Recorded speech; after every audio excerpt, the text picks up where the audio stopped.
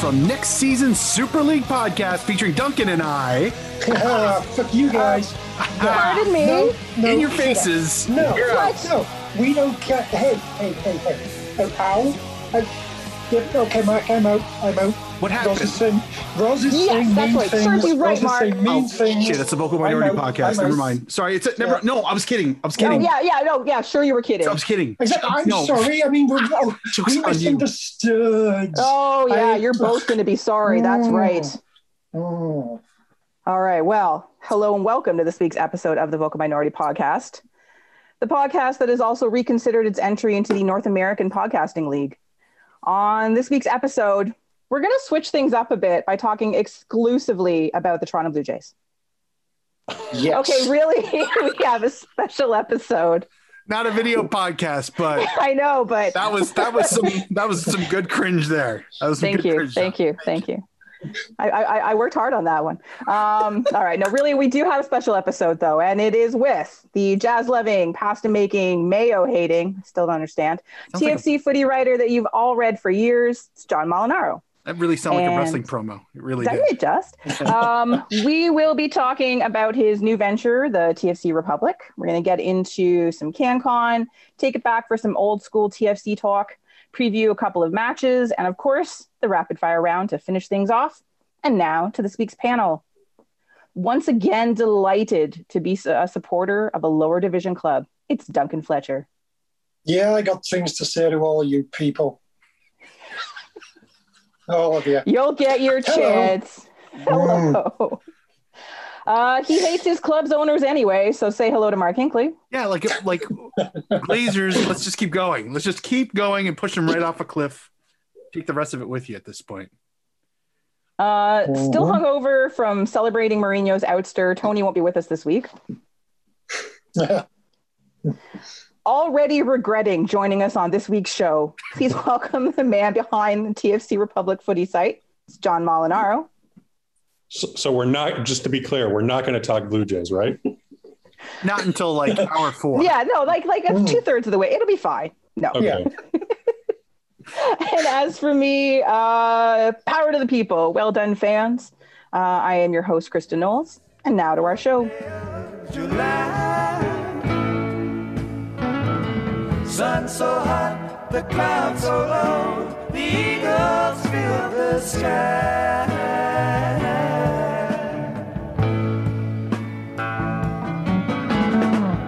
Catch the Detroit lightning out of Santa Fe. The great northern out and shining from sea to shining sea. All right, John, the majority of today's show is all about you, so we're going to get started. First up, we want to talk to you about your big news, when that is the new chapter, your new venture, which is the TFC Republic. And you've been on the sports scene in Toronto for a really long time. You're one of the original Toronto FC beat reporters. After Sportsnet turfed a bunch of people in their non-wisdom, you did eventually end up at the CanPL, and now you've decided to go out on your own and start TFC Republic. So very first question, of course, is why? Well, a few things. I mean, first of all, with regards to the CPL, it was, it hardly needs me telling everyone that the last year has been, tough on everyone just with what's going on in the world. And so, being editor in chief and running the editorial side of the CPL website, it's a stressful job in the best of times. And I wouldn't have it any other way because because I do think it's an important job. It's the website of, Canada's top tier division. So it was a responsibility that I took very seriously. But again, it's stressful under the best of times. And in the last year, it was especially stressful. And so I just felt, towards Christmas time that I was really feeling kind of worn down and burned out, if I'm perfectly honest, and started to think about, possibly moving on and what would I do. And during the winter months, it just I just couldn't get out of this rut. It was just like, oh man, I'm just feeling like really sort of, as I said, burned out. And in March, I just said, I kind of basically come to the decision that I wanted to move on just for my own sort of peace of mind and mental health, and sort of move on from the CPL. I don't want to sort of portray it as the fact like I was sort of suffering from depression or dealing with mental health issues. Not that there's anything wrong with that. But I did feel like, as I said, burnt out, and just I wanted to move on and just kind of do a mental reset. And so, I had this idea of launching my own sort of pay subscription website in the back of my mind. And, if I guess the other reason why I left is I just honestly, if I'm very simply, I kind of miss being a TFCB reporter. It was something that, I did for 12, 13 seasons. It was something that I really enjoyed doing. Felt I was, good at. I got some good response from readers who enjoyed reading my articles, whether it was at CBC Sports and then when I left for Sportsnet. And I just really wanted to get back to that. And so I've kind of thought, doing this paid subscription model would be, my entryway into getting back into that. So those were kind of the main two reasons. I guess also, if I'm being perfectly honest as well, I do think it was probably time to move on from the CPL, in that there was, it was about as much as I was going to get out of the experience. There wasn't much more that I thought I could kind of squeeze out of it. And so, again, combining that with the other two things, I just kind of felt it was time to move on. No malice on my part towards them or anything like that. It was a happy divorce, and they understood my decision, and they were very gracious about it. So it was a very amicable split on both our parts. Okay, so you sort of felt like maybe, like you said, you'd done what you could. Something was sort of missing from what you were getting out of it, and obviously you missed the lure of the madness that is MLS and Toronto FC. And which is great, so welcome back to the TFC beat. We certainly need all the coverage possible. I do have one other question before I turn over to one of the other guys here. Why Republic? What led you to that name? I don't know. I guess I was kind of just going it through my mind, and it was just like, Raptors Gazette, Raptors Report, Raptors Tribune, TFC kind of thing. Basketball is next on the list, apparently. That's John's next career move. This is our exclusive. Vocal minority exclusive, that's right. Basketball correspondent. Doug Smith, look out. I was just kind of going through these kind of names, and then quite by mistake, I just kind of stumbled upon this website, Raptors Republic. And I thought, oh, that's kind of got a nice ring to it. I wonder if that might be worth doing. And so that was literally how it came about. It was just like, oh, Raptors Republic sounds cool. Maybe I'll try that with TFC. So thank you, Raptors Republic, for giving me the inspiration. Okay, so now, obviously, this is your own thing currently. Do you see it staying as just like the solo endeavor, or if it picks up and there's lots of subscriptions, do you think it is something where we'd be getting other people in, whether it's on a actual staff basis or just occasional freelance things? Where do you see it going? Yeah, I certainly hope so, Duncan. I have to say the early response has really blown my mind. So the site has been up. We're recording this on a Wednesday, so the site has been up for 10 days, and after a week, it already sort of exceeded I set a certain goal for subscribers after 1 week, and it exceeded that by quite a bit. So I was really sort of humbled and, pleased by that, obviously. Potentially if it gets to the point where, it can really grow and, I can afford to bring on other freelancers, then yeah, absolutely. I would love to hear, bring on other writers, because right now it's just my voice, and as great as that might be, I'm sure people would love to hear get different perspectives, right? That is kind of my one fear, is that at some point people, I just fear, they're going to get tired of just hearing one sort of point of view and one perspective. So I am cognizant of the fact that, I do think the site, eventually could really profit from other voices. So that's certainly something that's on my radar. So now that you find yourself, you're working for yourself, you're your own boss, and there's no real limitations, no real restrictions on what you choose to write. What do you see yourself doing differently from, say, your time at Sportsnet or CanPL? I think just kind of more kind of long form sort of features that are a little bit more in depth. Stuff that I can sort of chase down a little bit. Like, a perfect example is, a story I published this week with Octavio Zambrano. Yeah, the former Canadian national team coach. That was an interesting read for sure. Yeah. So, I mean, I don't know that I would have been able to do that. I probably could have done that at Sportsnet, but it would have taken me like a lot of time to chase him down and to kind of convince him to speak to me, just because, I had a lot of different responsibilities at Sportsnet, right? It wasn't just kind of what you saw online. It was, managing the soccer section. I think now that I'm just kind of dedicated to this site, and my own time is my own time, and I can do with it whether I please.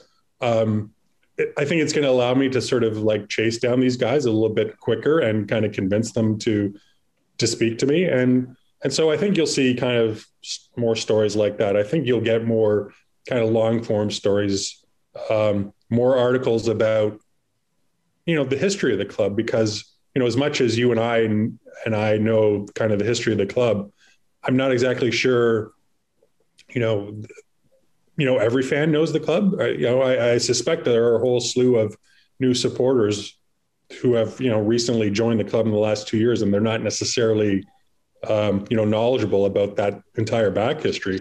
So I want to certainly delve into that. And I just think some really sort of just interesting MLS, TFC breakdown stories. So for instance, with TFC, they pulled off that major trade yesterday for, GAM money. Oh my gosh. I wonder where GAM's going to play. They need a central defender. So, well, you joke, but I mean, I think GAM and TAM and all of that is still very much a mystery to some people, some fans, and rightly so. I mean, I find myself, and I've covered the team since day one. Absolutely. I constantly have to go over the real league rules and ask for clarifications. So, instead of just doing a basic story about, well, this is what happened, in the trade, it was more of an explainer about, well, this is what GAM is, and this is what this trade allows TFC to do going forward. And we kind of played out different scenarios as to what they could do with the money. The league has introduced a new a rule about under 22 players. I think it is. Essentially, it's a new pot of money that they can spend on players in that way. And so I spoke to Ali Curtis last week to get his whole take on that, just about not just what it means for Toronto, but what it means for MLS as well. And so I'll have a story about that coming up in the next week or two. So to get back to your question, Mark, I think it's just going to be different kind of long form feature-ish kind of stuff that, maybe you might not necessarily read, throughout other outlets. That's fair. And I mean, if that's how you're going to really leave a mark in the pantheon of media, and your access will definitely shed some light on places that not that they're in the dark, but they're kind of, they're under some shade, a little bit of shade. So look forward to that. All right, that's great. So yes, so that is tfcrepublic.ca. The link for that will be in the show notes, and we'll talk about it again a little bit later on. I sang you all my sorrows. You told me all your joys. Whatever happened to that old song?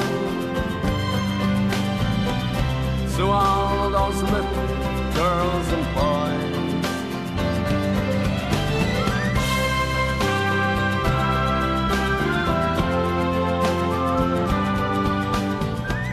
turn to some CanCon, because one of the other things that, John, you've indicated that you had not indicated, you have been writing about and you have an interest in and a passion about is Canadian soccer as well. And obviously you've just come from the CanPL, and that is where we're going to start.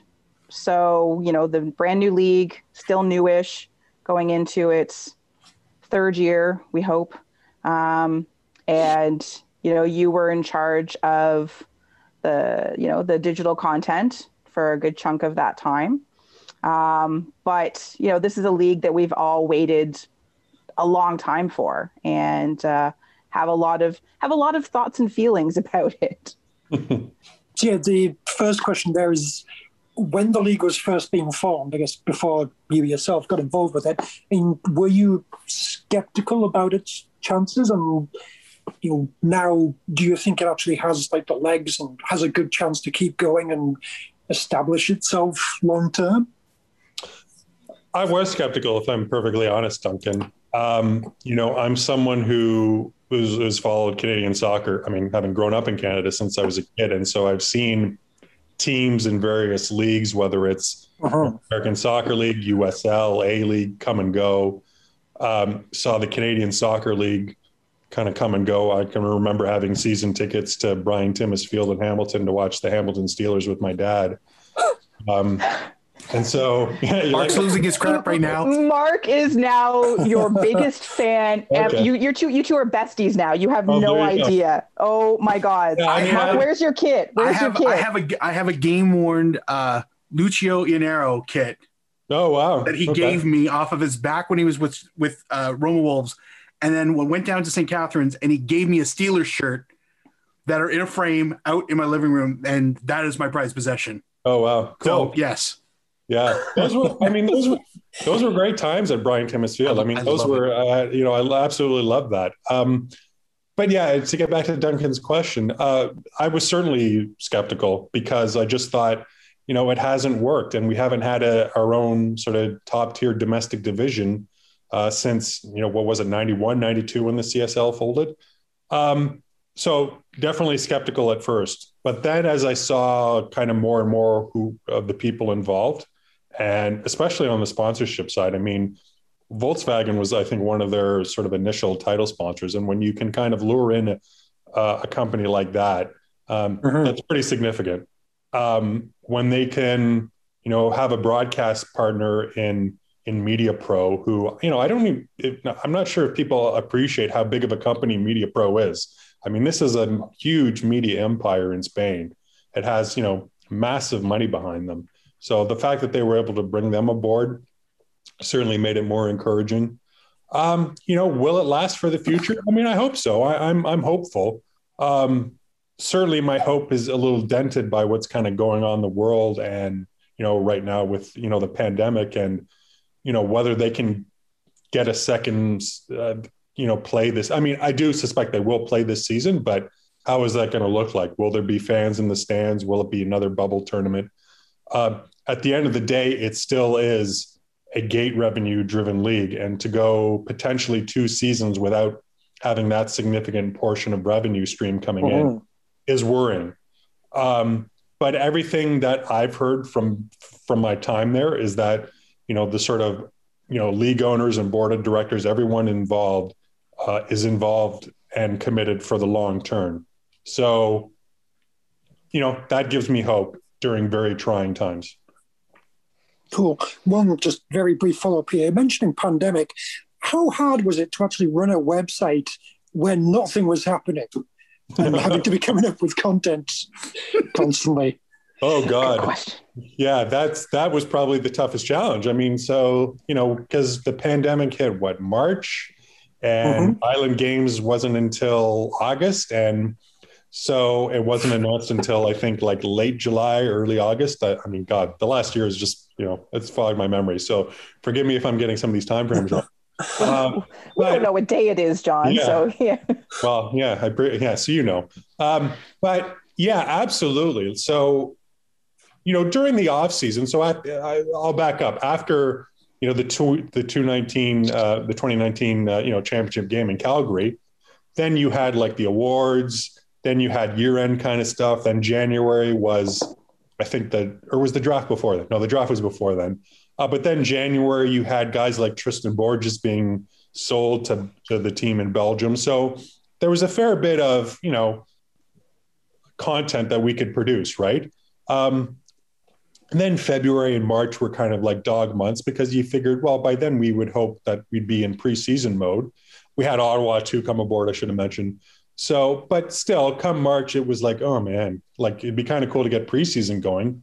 The pandemic hits, and then for whatever it was, most of March, April, May, June, and portion of July, it was like, oh my God, what do we do? Like, what can we possibly do? Like, what stories do we churn out? Because, Ottawa helped a little bit in that they were still piecing their roster together. So there was some news stories there, and teams were making other moves. But generally speaking, it was very tough to come up with like good sort of original ideas for content. And, credit to Charlie O'Connor Clark and Marty Thompson, my staff of full-time writers at CanPL.ca. They were, they never complained, they never bitched or moaned like once, like they really kind of came through in a pinch. And I think we, for the most part, we produced some pretty interesting content during some very trying times. But yeah, it was certainly, that was probably one of the most challenging, parts of the job during my time at CanPL.ca was just sort of coming up with content ideas and executing those ideas during the pandemic. Well, sort of speaking of like stories or things that make the CanPL perhaps difficult in one way, like you followed football for a long time since you were a kid, right? Like we're all sort of lifers when it comes to the footy game. But you followed a number of different leagues. And one of the things we wanted to just ask you about, not necessarily maybe from a league response, because we understand that, this is a personal opinion or, that's private information. But players unions, they're nothing new to you. Sure. And the players union for us is something that is near and dear to our hearts.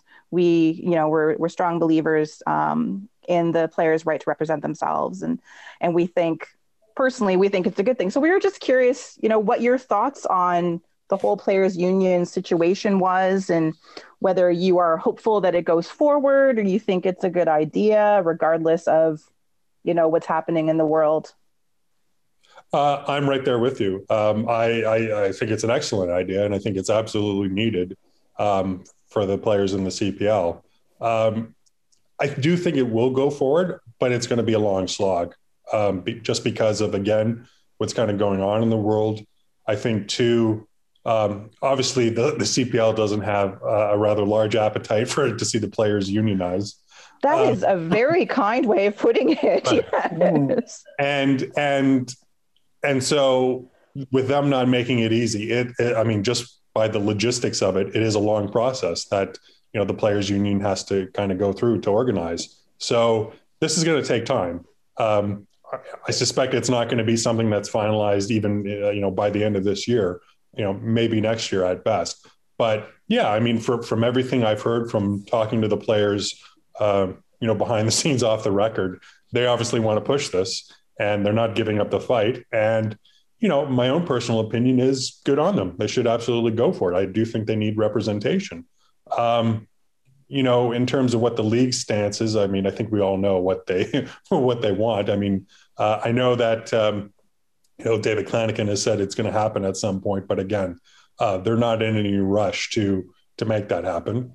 But yeah, just from speaking to the players, I think they clearly feel that they need representation. It's important. And, to give you a perfect example, and I wrote a story about this on TFC Republic.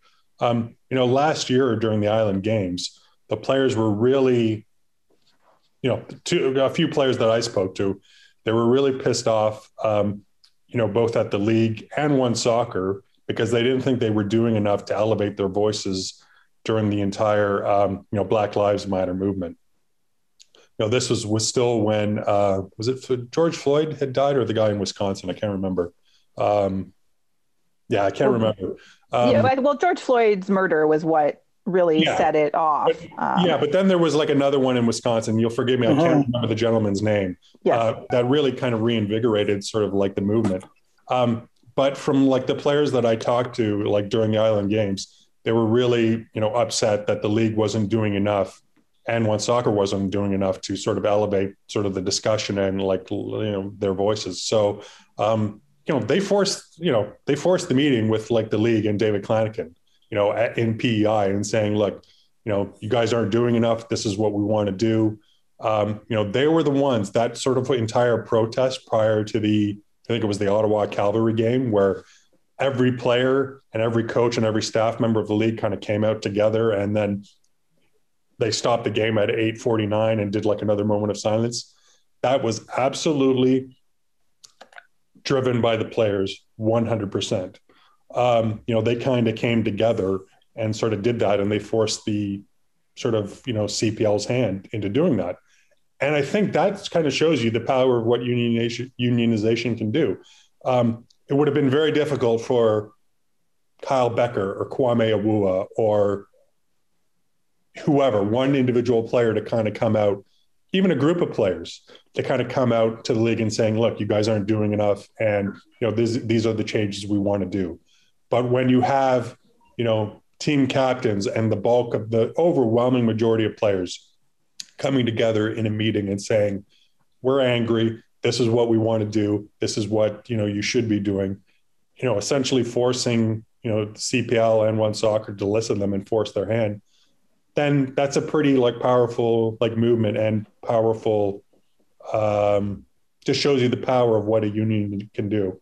So to get back to the original question, I do think I don't think, the players have given up the appetite for that. And I do think it is something that's, needed with regards to the players go in the CPL. Thanks. We really appreciate the candor and a little bit more knowledge on the Island Games. Because that's one of the most lasting and powerful images from those games. And I do remember watching and being upset at different games when the players were trying to do something for Black Lives Matters, when the One Soccer was talking over it. They weren't even showing it. And so to hear the it's good to see. Yeah, it does. Like you said, it shows what the players coming together can do. So thank you. Yeah, I really appreciate that. Yeah. The other thing, I mean, just kind of getting back to the union thing. I mean, if you were to type, whatever it is, CPL Players Union into the search engine on the CPL website, you're not going to get any results. No, you're not. So that's not by coincidence. So take that for what you will, as well as I said, as a measure of what the league's appetite is for seeing the players unionized. Fair. So now that you're no longer paid to be impartial, who's your side in the CanPL? And why is it Forge? You know what? There's actually two sides. One is Forge, just because I'm a Burlington boy. So again, God, the two of you are going to be besties by the end of this for sure. Like dinners, nights out. Like I said, I mean, my dad and I were season ticket holders to the Hamilton Steelers games, and summer games at Brian Timmins Field were awesome, especially when they were playing like the Toronto Blizzard or North York Rockets. Those were great games. Mm-hmm. So Forge, I would say, but also HFX. So what happened was, when I was still at Sportsnet, this was like in the last month that I was there, they sent me out to Halifax to cover their home opener in May of 2019 and against, of all teams, Forge. And I had been to Halifax before. Love the city. I just think it's a fantastic place. Just really cool vibe to the city, very laid back, complete antithesis to Toronto. So absolutely loved it. And, what I saw there was just incredible. I mean, I think I really have to sort of tip my hat to, Derek Martin, the president of the Wanderers, because what they've created there is something really sort of special. I think it's the best sort of fan atmosphere in the CPL. And I would dare say, one of the best kind of fan experiences in Canadian soccer. It's just phenomenal what they've done at Wanderers ground. absolutely sensational. And so I wrote a long story about, HFX coming in the league and what, the game day experience was like. And, it just kind of, I already loved Halifax to begin with, but that kind of just put it over the top and just kind of fell in love with HFX. So that's why for me, it was great to see, Forge and HFX in the Island Games final. So nothing but Forge and HFX finals going forward, as far as I'm concerned. I'm here for this. All right. So we're gonna rent a van, and we're just anyway. That is delightful. Although this Pacific supporter was hoping you'd maybe go west, but that's okay. Yeah. I'll let it go. I'll let it go for now. Yeah, those purple jerseys, I can't get over them, man. Oh, John Molinaro, those purple jerseys are beautiful. You be quiet. One very quick follow-up question here. Given what you just said about Halifax, favorite Canadian city, Halifax or Montreal? Oh, wow. That is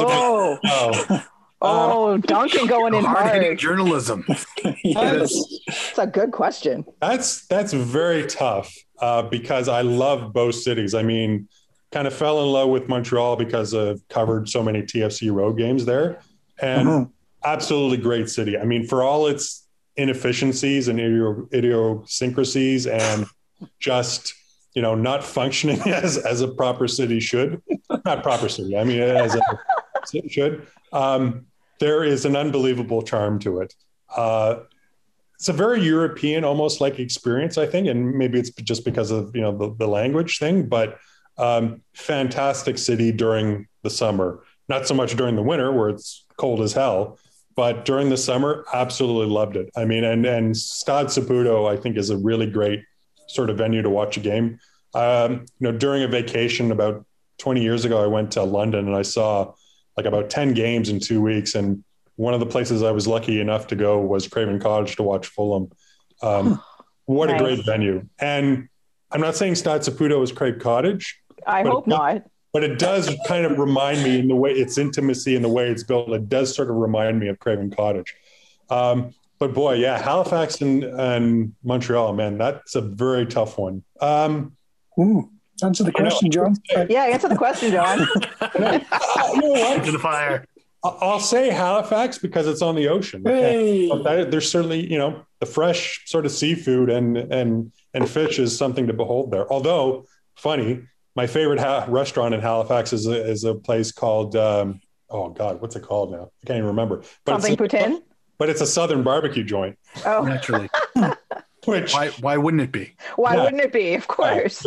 It'd be like going to, Idaho and eating carrots rather than potatoes. So it was, but no, I have a great affinity for both cities. I think they're both fantastic. But you chose Halifax, so take that, Snowflake fans. I chose Halifax, absolutely, hands down. Despite the Donaire, which I can't stand, but they might not let you in now. Heads up. Well, they wow, that sort of sweet white. Someone send this clip to Stephen Hart. I don't know. Like this is concerning. If they just did traditional Donaire, then I'm absolutely on board. But they slather this like sickening white sauce on it. Might as well be mayonnaise. That's the key to the whole thing. I feel like this is like a John Molinaro hallmark now. If it's a white sauce, it is evil. So it's important knowledge. John Molinaro kryptonite, ladies and gentlemen. All right. Well, continuing on with some CanCon, we want to talk a little bit about the national teams, the national programs, and especially because like right now, we're sort of entering a really exciting period for both of Canada's national teams. There's a lot of talent on both the men's and women's side, and which is giving Canadian soccer fans a certain amount of hope, which is weird because we're not used to feeling hope, especially around the men's side. The women's team, a little more hope, but still. And there's, a couple things that are coming up or in the works that give fans even more to look forward to. Yes, there are. First up, the men's team, it's arguably the most talented group of players in decades, possibly ever. What do you feel like the men's program needs to do still, but leading up to the 2026 World Cup? And this summer's Gold Cup, is that like an important litmus test? Is that really going to tell us anything? Or? I don't think so, Duncan, only because, John Herdman has said that, the priority this year is the World Cup qualifiers, right? So I suspect we're not going to see a full strength team at the Gold Cup. That doesn't mean we're going to see a B team, but just from what he's saying and where his priorities lay, I envision it's going to be a somewhat experimental side. So I don't know that you can read too much into the results or by the way they play from the Gold Cup. I'm a little leery about sort of heralding this team just yet because we've been down this road before. I can remember in the mid 2000s when there was Atiba and Julian and a bunch of people, and I remember hearing about the actual phrase, well, this is the best midfield in CONCACAF. This is the golden generation of talent, and what happened. So I'm offside flag. Yeah, I'm really hesitant to talk about, this is the most talented generation or, this team is earmarked for World Cups or success just because of what's gone in the past. That said, I am encouraged by, obviously the level of talent. I mean, Alphonso Davies is a pretty substantial, player who's playing at a very high level consistently. Jonathan David is a very good player playing for a pretty prominent club in France, probably move on this summer. And there are others playing in Europe, and there are players who are competing out of a high level at MLS.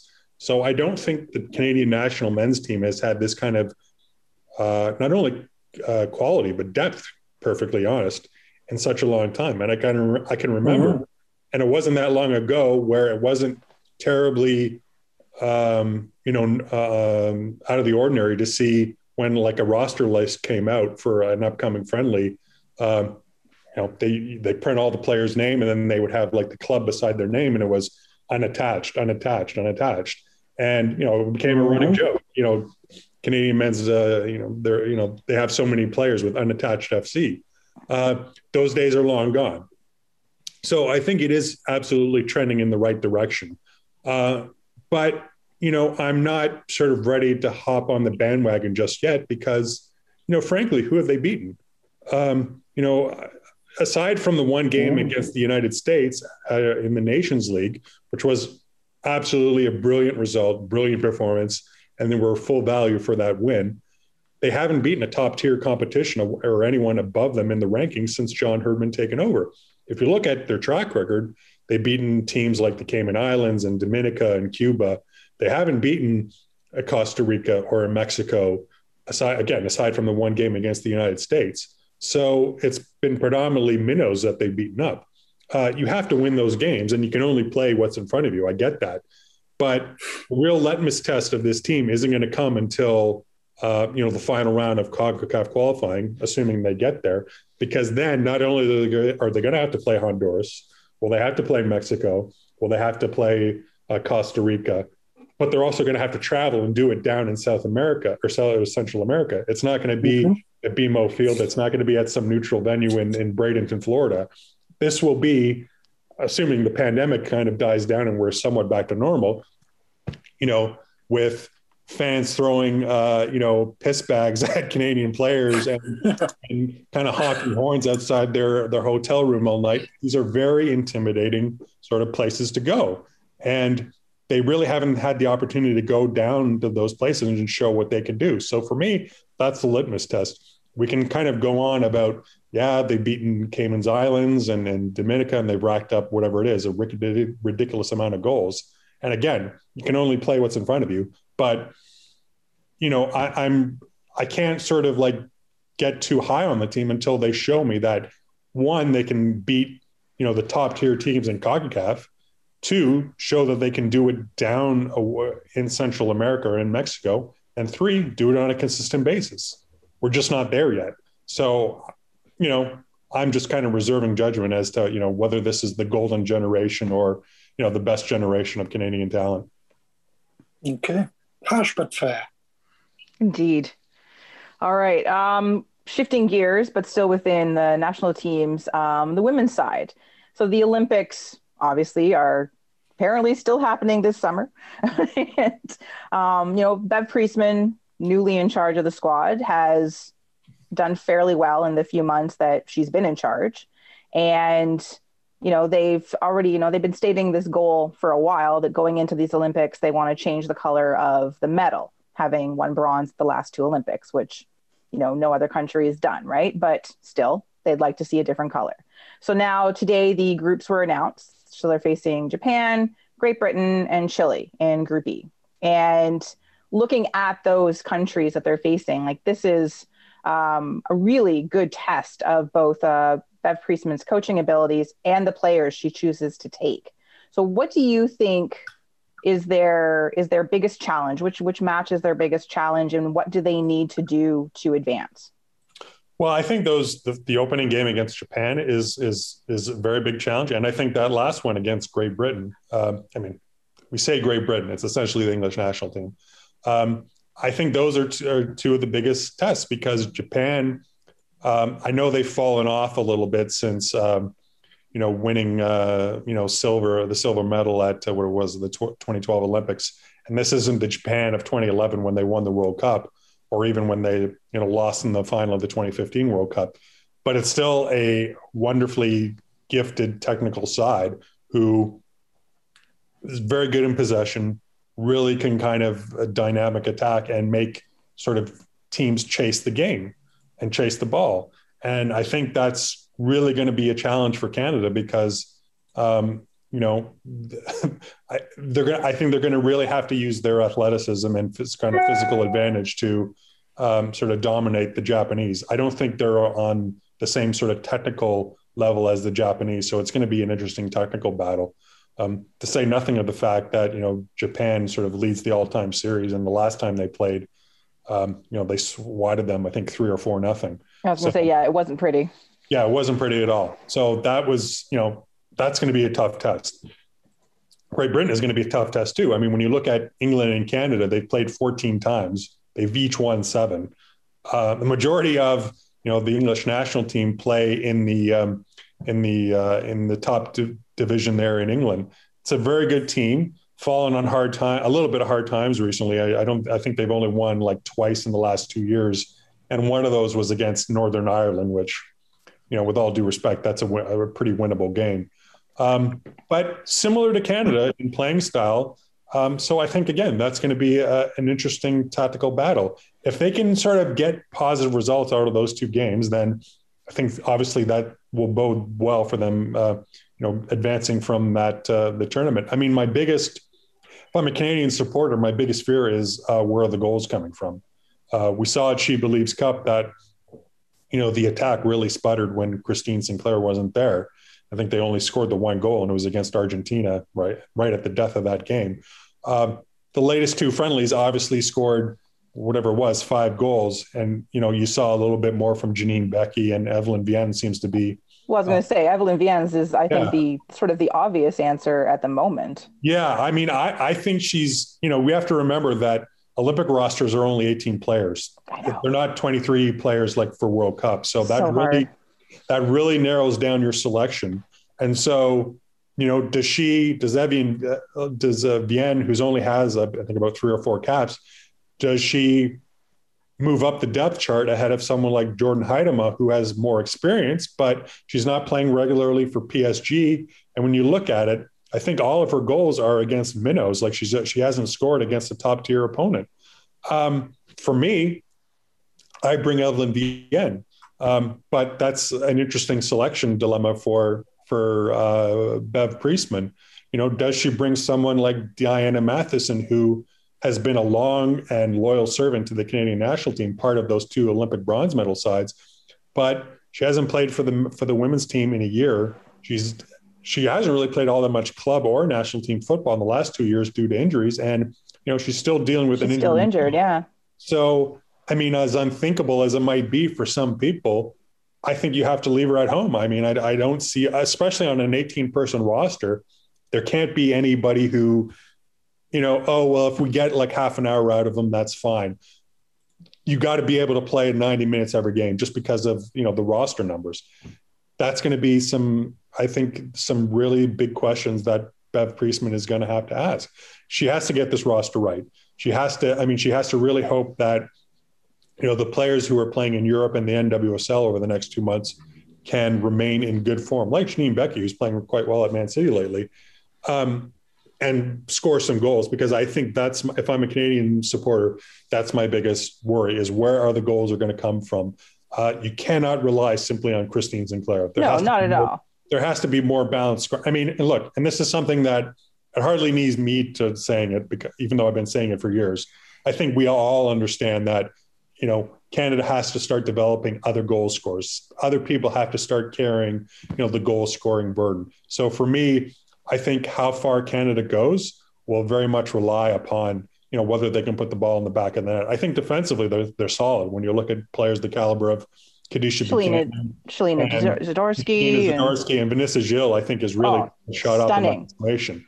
And Ashley Lawrence, who can play multiple positions, she's a real key player. Right. Talk about going and playing as much as possible. Right. You can have her in the defense and in the midfield. Right. And Quinn is another one who I think has been really kind of shown. They're amazing. Yeah. So I think that sort of bodes well. But I do think in these type of tournaments, defense will only get you so far. And, eventually they're going to have to play a team like, the Netherlands or the United States or Sweden along the way in the knockout round. Teams with, high power offense. And so, you cannot simply rely on, your defense. You have to have an attack to go with it. And so, again, keep repeating myself, but that's for me would be the biggest worry, is whether they can kind of get that attacking gear. Well, it was sort of just as you were talking, like in something, because we've talked about the squad and who would go. And again, 18 is really hard, but again, talking about players who have layers of ability, sort of shrinking who you take for the midfield. Take a small midfield and load up more at the front, because you have someone like Jessie Fleming who can score beautiful goals, but who has been, really, really important to that midfield play when you've got Quinn and their ability to set players up and to break up plays going the other direction. When you have Ashley Lawrence, potentially Sophie Schmidt, or potentially Desiree Scott, like there's some choice there, but leave it at that. And, load up on your front players instead, and just ensure that, they're playing some two-way, and then you have a little more opportunity to get that ball and to be creative near the net. Yeah, like I said, I mean, it's a really interesting sort of dynamic with like the 18-person roster. I mean, again, it's not like a World Cup roster where you have 23 players and you can, not that World Cup coaches waste, World Cup roster spots. They don't, but there is a little bit more leeway, and it is a little bit more forgiving. I would sort of offer humbly with an 18-person roster. Boy, you really can't afford to get anything wrong. You can't have any passengers out there. You really need everyone at their best, because inevitably they're going to be called upon at some point. It's just, a fact.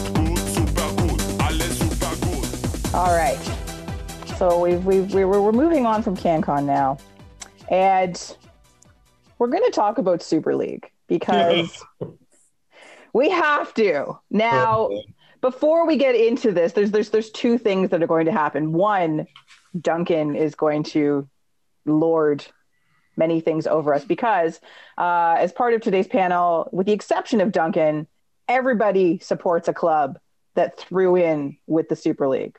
John, obviously, you're a Juventus supporter. Mark, Manchester United. Myself, Spurs. So before we go into any discussion, we're just going to pause for Duncan. Duncan, the floor is yours. Yeah, it made for, well, obviously Sunday and Monday were depressing, but Tuesday was a lot of fun. Just watching a lot of people kind of tie themselves in knots of trying to figure out, well, I don't like this, but I can't say bad things about my team and all that sort of thing. It's very nice not to have that. I definitely feel like today I'm a bit more just depressed about the whole thing because, you look at the Champions League, they've actually come out and, all right, there's all these new things that are just taking things further and further along what they've been doing for the last 25, 30 years of just making it, a little bit closer and closer and closer to a closed shop. So, everything that, you maybe don't like or I don't like about football and just the concentration of wealth and all that sort of thing that's been going on for God knows how long and that, people seem to be fine with. It's still going, isn't it? And some kind of Super League, eventually they'll figure out like getting the timing of it and the messaging of it right. And, it'll happen. It's maybe just a case of get a Rupert Murdoch company involved. Nobody liked the Premier League, but Sky was involved, and so Rupert Murdoch was there, and so it kind of eventually got through, and now everybody loves the Premier League. Eventually, this Super League will happen, and everyone will love it. So, yes, Tuesday was full of fun and Schadenfreude, but Wednesday, it's all just going to happen, isn't it? And all of everyone's just going to go along with it, and maybe they'll pretend to grumble about, I really don't like the owners or this or that, but I can't give up on my club. Sure, you can. You can give up on your club if you want to, but you won't. Absolutely can. Yeah.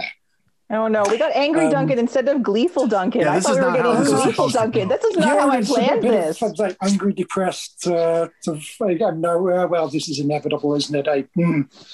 And yeah, there's nothing we can do, and it's all going to happen, and what have you. But Tuesday was a lot of fun. So yes, that was one good day at least. Duncan is a part owner of Darlington, by the way, and longtime Darlington supporter, since he chose not to go on about that, which surprised me. I would heartily recommend everyone abandon the big club that you may have supported for a long time, but has clearly shown that it does not have your interests at heart in any sense at all. Abandon them. Find a smaller club to enjoy. It makes things a lot more fun. I promise. You can. I definitely see that. Mm-hmm. But So anyway, let's move on. Mark? So, John, Yes. in light of all of this Super League nonsense, circus, whatever word you choose, how does this outcome, how does this news affect your support for Juventus? Has it damaged in any way, shape, or form your relationship to them? If I'm being perfectly honest, no. When I actually posted this on Twitter, I wasn't surprised that, obviously, Juventus was one of the driving forces behind this with Andrea Agnelli. And so I wasn't surprised that, they were sort of involved in this. Disappointed, but not surprised, just because, and again, I kind of said this publicly, for far too often, they're on the wrong side of history, whether it's, the Calciopoli scandal or, combating racism in the stands. And not that that's a unique problem to Juventus, but I think they could be doing a lot more. To the way that the broadcast rights are divvied up in Serie A, to, basic stuff like supporting the families of the survivors from the Hazel incident in 1985. I mean, they essentially turned their back on those people and forgot about them for close to 20 years. So, Juventus is not a paragon of virtue. Believe me, I'm fully aware of that. But, will it sort of affect my relationship with the team? If I'm being honest, no. I mean, I don't know that I would have had the Super League come about. I do think I am fairly confident in I don't think I would have watched. I think that would have been, you know what? No, I'm not going to be a part of this. I can't sort of watch it. So I will hold up my hand at that point and say, no, I wasn't going to support it. But, you know, will it make me stop loving Juventus any less? Frankly, no. It's a team I've supported since, I mean, literally since I was a 5-year-old boy. It's the team, you know, everyone in my family has supported. You know, when I was 5 years old, I was sitting at the kitchen table eating cereal, and, you know, I hear screams from the basement one Sunday morning. I'm like, what the hell is going on down there? And so I go downstairs, and it's my dad sitting in his lazy boy chair, you know, yelling at the screen. And I'm like, Dad, how come what's going on? Why are you so upset? And like, oh, and what are you watching? Oh, I'm watching soccer. Oh, well, who are those guys in the white and black stripes? Well, that's Juventus. And that was it. I mean, from there, you know, the love affair kind of grew. And, you know, my dad was a supporter since he was a little boy growing up in Southern Italy. So essentially all my family in Italy, even though they're not from Turin, they're from Southern Italy, which, if you know anything about Italian geography, Turin is you know, deep north. And where my family is from, we're from deep south. Total polar opposites of the country, but they're Juventus supporters.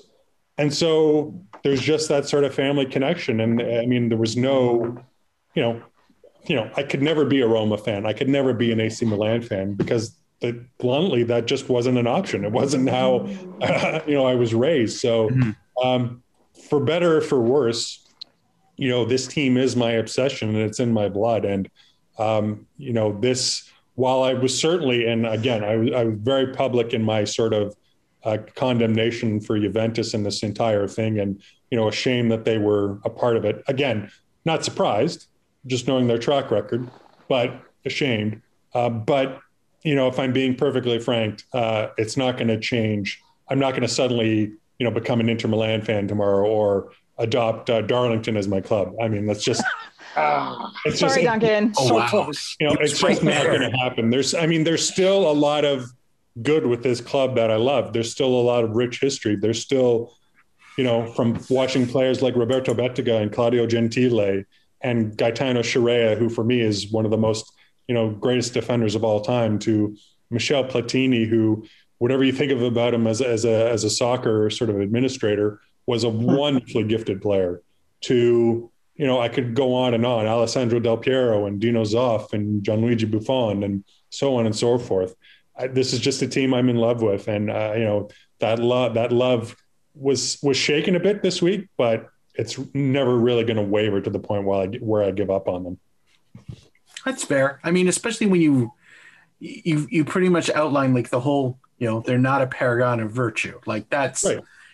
If you've come to expect it from high up above on a regular basis, spanning what, 3 decades, John? I'm not guessing your age. That's not what this is about. That's 4 decades, but yeah.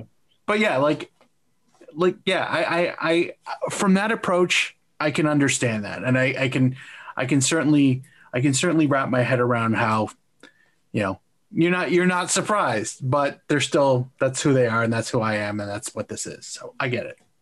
So obviously, one of the things that kind of just stopped the Super League in its track is all the power of protest. Mm-hmm. You know, the fans were getting up there and saying, we don't want this, and that kind of forced people to climb down. So going back to, you know, the dark days of TFC, for example, you know, fan protests then, they, you know, have an effect. There was, you know, against this rising ticket prices and just general ownership incompetence. I mean, you know, going back to the Super League, it was the fans that drove this whole thing and caused it to go back. Are you surprised that fans were that vehemently upset and that the clubs caved that quickly because of it? I wasn't surprised that the fans were sort of that vehement about it and that they were able to organize that quickly and let their voices be heard. Absolutely not surprised by that. 2 things surprised me, Duncan. One was that, well, I guess it shouldn't. I mean, I guess it shouldn't have surprised me, but I guess it did. Surprised that, you know, the Super League teams announced this initiative without sort of consulting the fans. I mean, had they done just the simple, most, you know, basic I don't know what you would call it, sort of research on this. Just, a basic, hey guys, this is kind of what we're thinking of doing. Give us your feedback.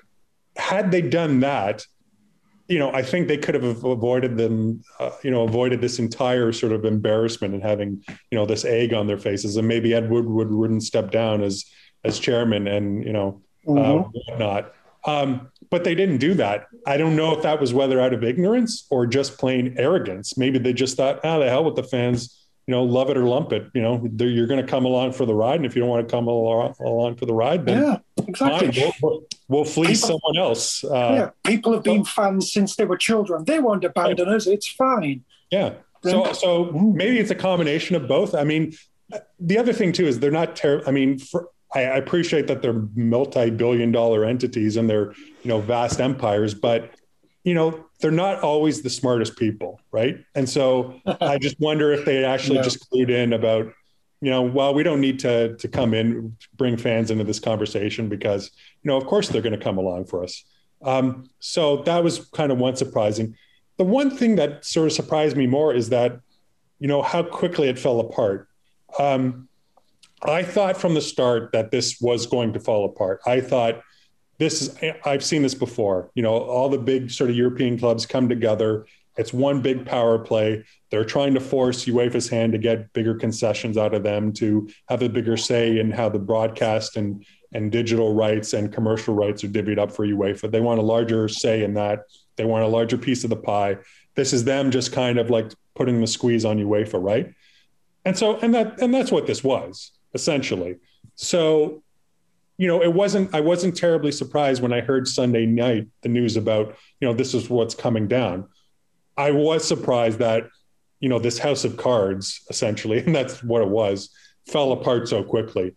Even with like all the fan protests, I just thought, they're going to be so bullheaded. They're just going to be so narrow-minded. They're going to push ahead with this, and they're going to at least give it like a month, a good fight, just to see. We'll see. I think I thought they were going to adopt the mentality.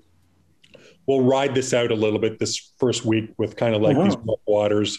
Once we get past this, then we can kind of start to chip away at like the fan sort of confidence and the protests and really kind of get people on board.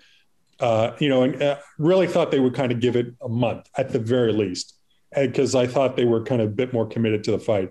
But to see it come down after less than 2 days, I got to be honest, that sort of surprised me in a good way. I mean, more power to them. I think it's, and again, this is, I think this is absolutely fantastic. And, this is nothing short of what, Juventus and Barcelona and the other clubs fully deserve. I mean, they absolutely deserve to be made look like the fools and the clowns that they are. And I think it looks absolutely brilliant on them for doing it. Mm-hmm. And I guess the follow-up to that would be, what would you see as a fair punishment for the clubs that tried this, or the eventual outcome? Do you think there should be, fines, point deductions, relegations like Juventus got back in the day? What should they do? I mean, I think all that should be considered. I mean, I would consider, look, if it were up to me, I don't think in a total, blue sky world, I think you do what UEFA did to Liverpool in the wake of Heysel, in that you ban them from European competition. Maybe not for 5 years, because if I remember correctly, that's what Liverpool got. But certainly, like a year or a 2 year period. Like, yeah, you want to sort of. You don't want to sort of be part of the Champions League and go off on your own, and now you're kind of come crawling back to us. Well, screw you. I mean, I would kick them out of the Champions League personally for like a year at least. That's not going to happen. UEFA, for all the tough talk that they sort of gave during when all this was kind of breaking out about, well, we're not going to let players, play for their national team, and we're going to, make it hard for you to play in your own domestic leagues. I mean, maybe they would have followed through with those. But I mean, at the end of the day, I think they're complicit to a large degree in a lot of this. And, I think whatever sort of punishment is going to come down is going to be very minimal. But again, if it were me, I think you ban them from Champions League or playing from Europe for like at least a year and maybe two, or at the very, very least, I mean, hit them where it hurts, in their pocketbook. Not that banning them from Champions League wouldn't hurt them in the pocketbook, it would, but, heavy fines. And I'm not talking about, those chintzy racism fines that they hand out whenever, there are monkey chants in the stands. I mean, I'm talking about multi-million-dollar pounds worth of fines here. But again, that's not going to happen. I suspect UEFA is going to sort of welcome them back into the fold with welcome arms, as if, nothing has happened. Yeah, probably. I mean, ban all these clubs for a year. What are they going to do?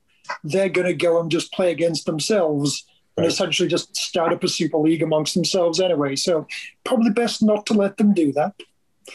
But yeah, there should be something, you'd hope. But probably not. But we can hope. Yeah. Silly football.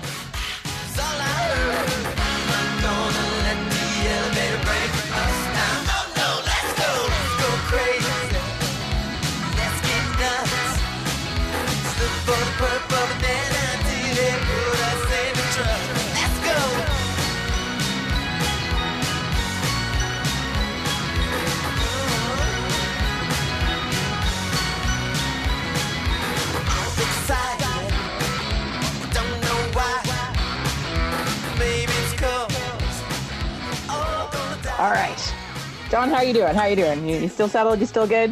You still have another like 2 hours in you? Are you settled?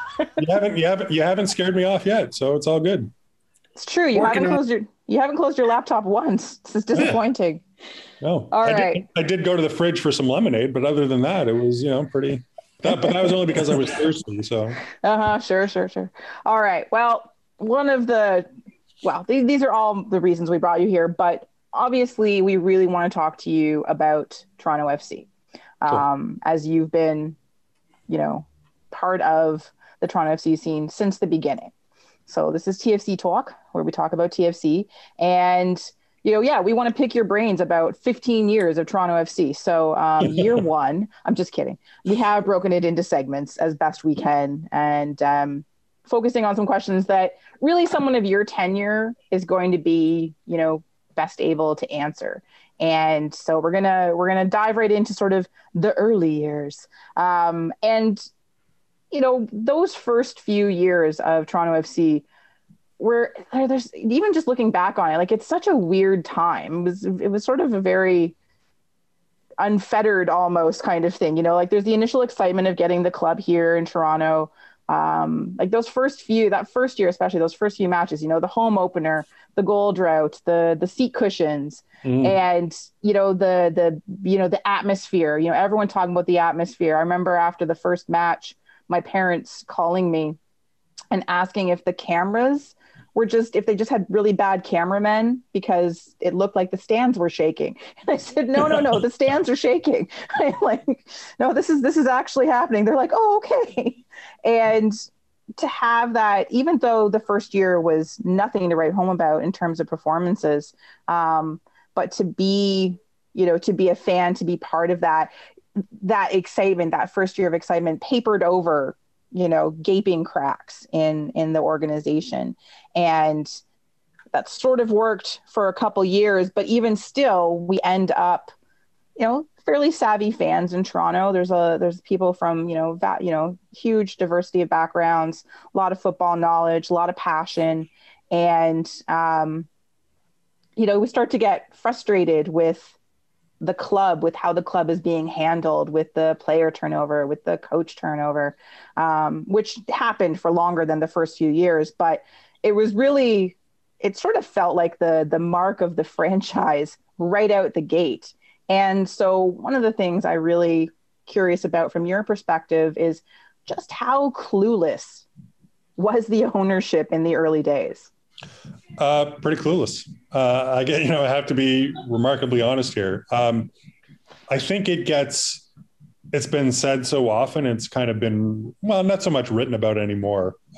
But that, this was for so many years, a dysfunctional franchise, not just on the field, but behind the scenes, that I think because it kind of been talked about and written about so much, that I'm not sure people sort of appreciated that. It's just like, oh, well, there's, probably some fables or myths in there or whatnot. But let me assure you, and you'll pardon my language here, this was an absolute shit show of a franchise for the longest time, of the highest degree.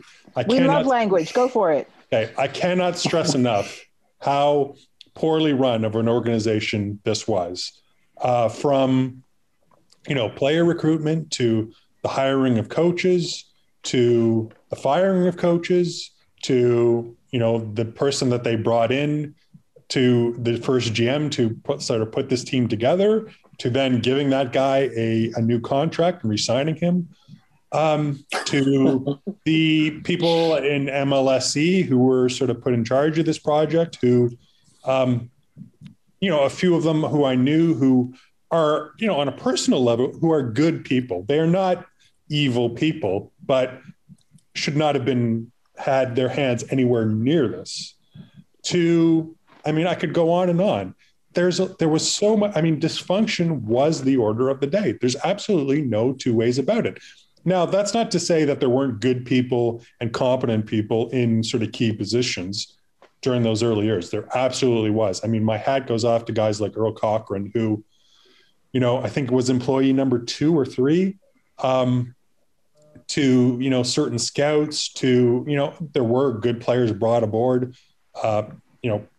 For them to get someone like Carl Robinson at the time was a pretty big deal because, he was, a pretty high caliber player in England. And get him to come to MLS, he had never played out of the UK before. So to get him to come to this, and MLS hadn't been around all that long to begin with at the time. So to get him was in a pretty, big move, and hats off to Mo. He was able to pull that off. So I don't want to sort of paint it as a portrait of, they didn't do anything right. Clearly they did. And clearly, I think one thing they don't get enough credit for is sort of the fan atmosphere that they really kind of let grow organically. They didn't get in the way too much. I think they kind of, took a very hands-off approach and just let, hey, they got this. We don't have to sort of, come out with, cheerleaders or mascots or, halftime shows or whatnot. Just let kind of the fans have a good time, and that will take care of the fan atmosphere. And it really was at the time, I think not just the best fan atmosphere in Toronto sports, but the best fan atmosphere in the league. So 100%. So there were positives, but again, I cannot overstate how poorly this team was run for the longest time. And I think, the classic example is, they gave Mo Johnston a second contract. That set them back, in my humble estimation, 5 years, several years. Yeah. Had they cut bait after the 18 season or 9 season, I can't remember when he resigned. I think it was 2009, but that could have saved them a lot of heartache and aggravation. That could have, because he was one of the major problems those early years. But they doubled down on that. And that, I can't even begin to speak to how catastrophic that of a move that was, because he was a large sort of source of the dysfunction. To hiring a guy like Aaron Vinter, who, God bless Aaron, fantastic human being, a real gentleman. I enjoyed just him on a personal level because he was probably the most polite person I've ever spoken to in my life. Just an unbelievable, warm, friendly, just gentle guy, but should never have been hired in the first place. Maybe as a technical director or in charge of the youth academy, I could see that, but as a first team coach for a team in a league that he really didn't understand, no, it was absolutely the wrong move. The whole Jurgen Klinsmann thing. Can't even get my head around that. To Ryan Nelson, who, he was still playing at the time when they hired him. And, they were making, I can remember Kevin Payne saying something to the fact of, well, we wanted to sign him now because, we didn't want to lose the possibility of not being able to bring him as a coach. As though this was like Pep Guardiola in waiting, as if the Colorado Rapids and FC Dallas or the LA Galaxy were going to swoop in to get this guy. It As was if he had one coaching certificate. right. It's funny you bring that up, Duncan, because I can remember specifically at his introductory press conference, I asked them point blank in the press conference, what kind of coaching certificates do you have? Have you done UEFA badges? Anything? And it was like blank stares. And it was just like, oh my God. Like, I could go on and on. Oh, here's another classic example. So, the whole Preki thing, I think, he was another kind of shit disturber. Great player in his day. And I appreciate that he had some success earlier in his career, but a terrible coach, the absolutely wrong fit for that team. Sorry, John. Duncan loves Preki so very much. So very much. I'm sorry, I was trying to hold it in. But please do continue because we love this. This is wonderful. I mean, an absolute. Duncan's like, go on. An absolute. First of all, a terrible human being. He was just like, I don't know. I still, to this day, I still don't know if he even enjoys football because I never saw the man smile. It was always. John, I got a bunch of indoor soccer cards of him. He wasn't smiling in those either. John, I have a question goal celebrations about him. Have you heard the Apple story? Something to do with the kit man and apples and making him go to the store to buy apples. I don't know. This is something that someone alluded to. Maybe, I've forgotten. It's possible, but he was just like, again, I've never saw the man smile. It just seemed like he was like, he was being held at gunpoint to come to coach that team. And again, I appreciate that, he was put in a very difficult position. And, whether it was Tom Anselmi or who's the guy, I'm trying to think of the head of MLSE. Richard Petty? Petty, thank you. They put him in a very difficult position. And those guys, again, nice people, but I wouldn't necessarily have them on the front lines of running this thing. But Preki was an insufferable person who was not a people person, wasn't a very good coach, and just, he lost the room almost immediately. But even getting, beyond that, what I wanted to say was just to tell you the level of dysfunction.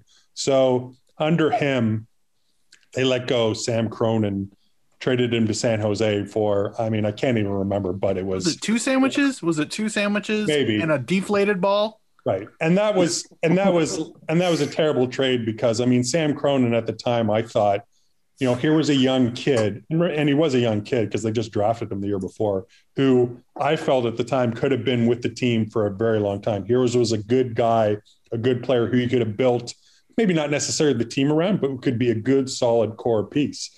And as we've seen, Sam Cronin has gone. I don't think he's officially retired, or maybe he has, but he went on to play something like 250 or 300 MLS games. So, and they let him go for nothing. So, the funny story was the following year when Arne Winter and the whole sort of Dutch crew come in, they're playing a home game against San Jose. They end up losing. Sam Cronin I don't think he scored, but he played a really good game. And so after the game, we're down, talking to players in the locker room and whatnot. And on my way out, I bump into Bob DeClercq, who was Arne Winter's assistant coach. And we were sort of talking about, things and talking about the game. And he said, oh, who really impressed me on that San Jose team was that Sam Cronin. Yeah, we could use a player like him around here. Magic. That's what he said. He said, we could use a player like him around here. Magic. I did not have the heart to tell him, I should have, but I said, well, it's funny you say that because, the previous coach didn't think so because they let him go for, a bag of beans, basically. So, again, I cannot to John Carver, who was great guy. I love dealing with John because he was an absolute riot. He was great to deal with and a great quote machine, but didn't understand the league. Didn't understand sort of the intricacies of MLS, shouldn't have been put in charge. I've got a great John Carver story that remind me, I'll tell you about later in the show. But to Chris Cummins, who is another great story I'll share, but he was the one coach who really kind of like bollocked me out for a good 10 minutes. Should never have been put in charge. So, yeah, I mean, I cannot sort of overstate it. This was a laughing stock of a franchise for a very long time. And it was a large part of it was due to the way it was run behind the scenes. And again, I cannot sort of tell you how badly, and frustrating it was to cover this team for a very long time. Well, then did they do anything right? Yeah, I mean, other than the atmosphere and Carl Robinson, we know a lot. Like we knew a lot of those of us who endured. I mean, it was really suffering, but endured. Those first forever years, we knew it was like this. You're just confirming the circus we already knew, or at least heavily speculated. But did in your eyes, being that close, seeing the shit show for what it was, did you at any point did you go, okay, you know what, they did really nail this thing?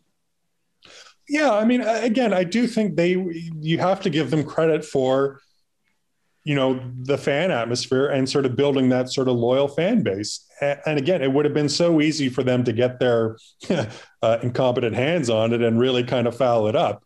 But they really, I think, just let it grow organically and let the sort of fans take charge of that. And, that was by design. That wasn't, they weren't sort of fighting themselves off to get involved. I think they made a conscious decision. Hey, look, we see what's kind of going off in front of our eyes.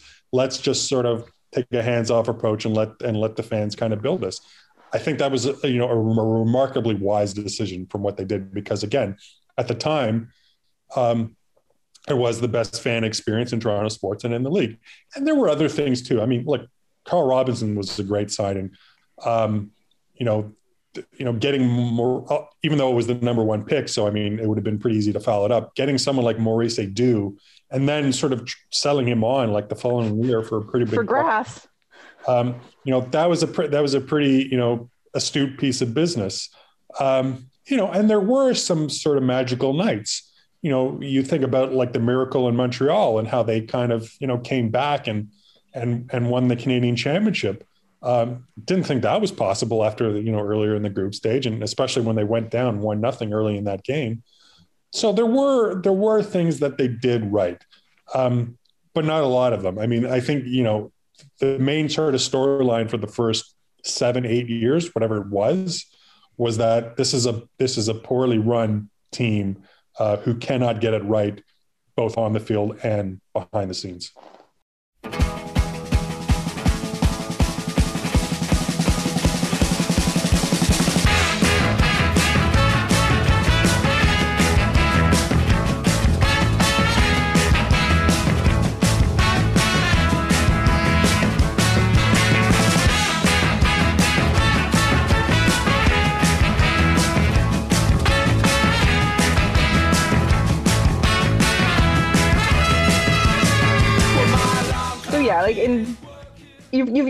It's great. We're loving this because you're just sort of we've got questions down. We're like, okay, strike that one. He's answered that. Okay, we'll just move on from that.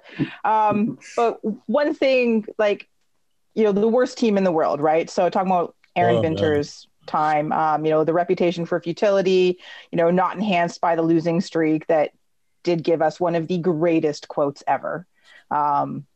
That we still use all the time. I love it so much. But Aaron Vinter, who you've already spoken about. But sorry, Mark, this is for you. I'll just jump in then. Because Aaron Vinter did apparently a lot of things wrong by many accounts. But the one thing, and I admit I was a fan of his because I was a fan of his potential influence on an academy for Toronto FC and was disappointed that didn't happen. But did he do anything right? I look at the CCL, but I'm also curious because I know one of the things that came out in the media, and I've heard other people say this, but I remember seeing media stuff talking about players being upset about him insisting that they be professional going to and from games and how they dressed and stuff. Was that really that big of a bone of contention? And was he really that wrong to have done that?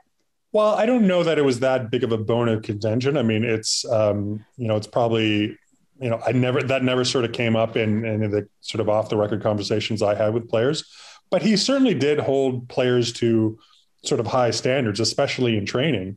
I think what the problem was with Arn was he came into a situation where he just expect the players to be at a higher level than they were.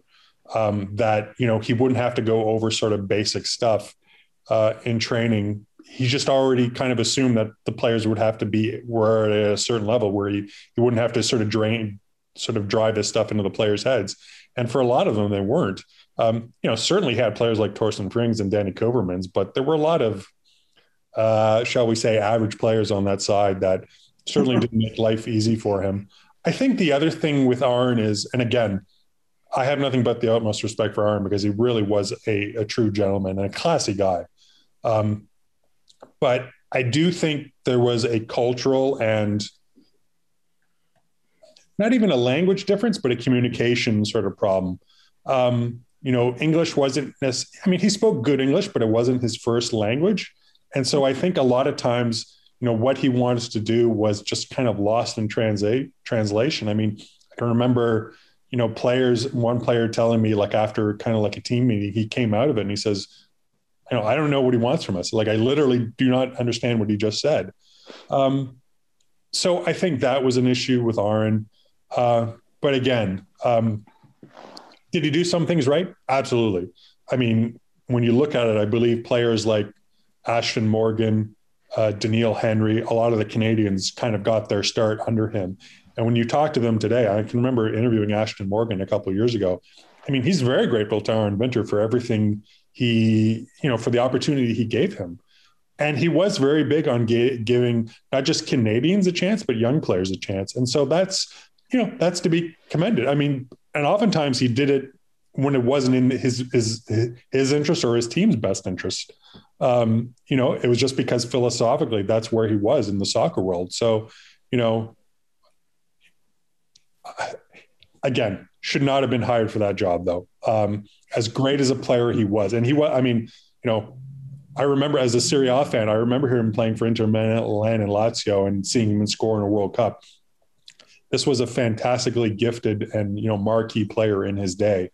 And it's good to see that he's doing some coaching now. I think he's with like the Polish, one of the national teams. I don't know. I think so. Yeah. Yeah. So, and I know he was in the Ajax system recently as well. So that's great. But, as an MLS coach, it was, about as a terrible hire as you could get. Had they brought him in to oversee the academy or as a technical director, that would have been a probably better fit. But as a franchise looking to find its way after, the 4 or 5 years that came before it, that's not what they needed. They didn't need a coach who was new as a senior coach and really kind of new to MLS and had to find his footing. What they needed was, an experienced coach who knew the league, who could kind of hit the ground running. Arn was not that. As much as I love him, God bless him, fantastic guy. I can remember when I left my job at CBC to go to Sportsnet. He called the PR person of TSC because he wanted my number, and he called me at home congratulating me on the job. And we, it was a very nice thing to do. And even when he left, when he was sort of let go by TFC, they didn't do a goodbye press conference for him. And it wasn't because they didn't want to, but he decided that he didn't want to because for whatever reason, I guess it's a Dutch thing. They don't like to be the center of attention. And he didn't want to sort of have like a big, long sort of emotional goodbye.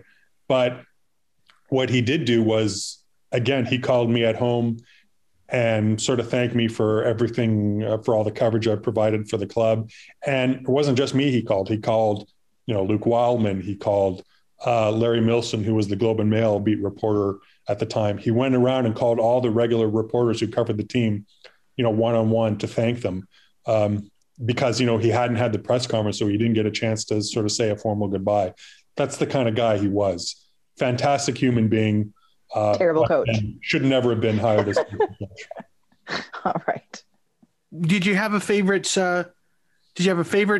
gaffer in your time? Who would be your favorite? And I mean, I know you kind of touched least favorite, but that's pretty scattershot. You took down a bunch, so. Yeah, I Pick mean, one of 6. Yeah, I mean, least favorite. It is a tie. It is between Preki and Mo. I mean, Mo was, God, terrible to deal with. I mean, you just look at the way he ran practice. I mean, the players kind of complained they didn't know what the hell was going. And again, just on a sort of basic sort of level, he wasn't a nice guy. Funny story. So during this would have been 2009, I think. There was some sort of deal with him and Dicchio where there was some sort of dispute behind the scenes. I can't even remember what it was, but Cummins wasn't playing him on road games for some reason. And like they came out with like this ridiculous kind of statement saying About his bag. Yeah, his bag, well, he can't travel or something like that. And I'm like, Yep. What are you talking about? We're like, what? And so, I wrote some pretty critical columns about like, how can this be? I mean, what are we talking about? I mean, Ryan Giggs at the time was still playing for Man United and he was, flying in planes for Champions League games. So you're telling me Dicchio can't, fly to Chicago or something like that? I mean, I'm sorry. That's just absurd. And so I was writing some columns about this. And so I remember I sort of posted on Twitter about, I was going on Fan 590 that evening to talk about, the situation with Dicchio and whatnot. And so I get I didn't, believe it or not, I didn't have a cell phone at the time. But I get an email from Mo and he says, I heard you're going on the radio tonight. Just want to let you know, I'll be listening closely. I'm marking your card. And what a wank. And oh my God. And so me being of Italian heritage, marking your card was not an idiom I was at all familiar with. I had no idea what that meant. And I guess this was the kind of the day before you kind of Googled stuff. And so I was like, marking your card. Well, like what? I couldn't tell from like the context of what he's saying. It means he's very excited for your, Well, really looking forward to hearing what you're got to say. Yeah, he's just calling to wish you good luck. And so what I did was I immediately called Nigel Reed, who was my good friend at the time. I said, Nigel, I just kind of got this weird message from Mo. He's saying, he's going to be listening to me like on the show, and he says, I'm marking your card. And he's like, what does that mean? And Nigel basically said, he's threatening you, John. Like it's not a nice thing. He's essentially like, he's essentially threatening you. That's the kind of guy Mo was. I mean, he had such thin skin that, anything critical, he would, set him off. So, him and Preki, not good to deal with. Brian Nelson, I didn't particularly have much affinity for because, again, shouldn't have been hired. And just, he could be very prickly and very, didn't really sort of respect, what we were doing as journalists. At the other end of the spectrum, loved Arn, great guy, very humble, very sort of, again, just the politest guy with dealing with media. I mean, you have to give him credit. He was getting hammered each week as those losses piled up in the 0 and whatever it was, 9 start. And, every week with every loss, it was like, get this guy out of here, whatnot. And I tell you, the guy did not hold grudges. He did not sort of freeze anybody out, did not hold it against anyone who wrote anything negative about him.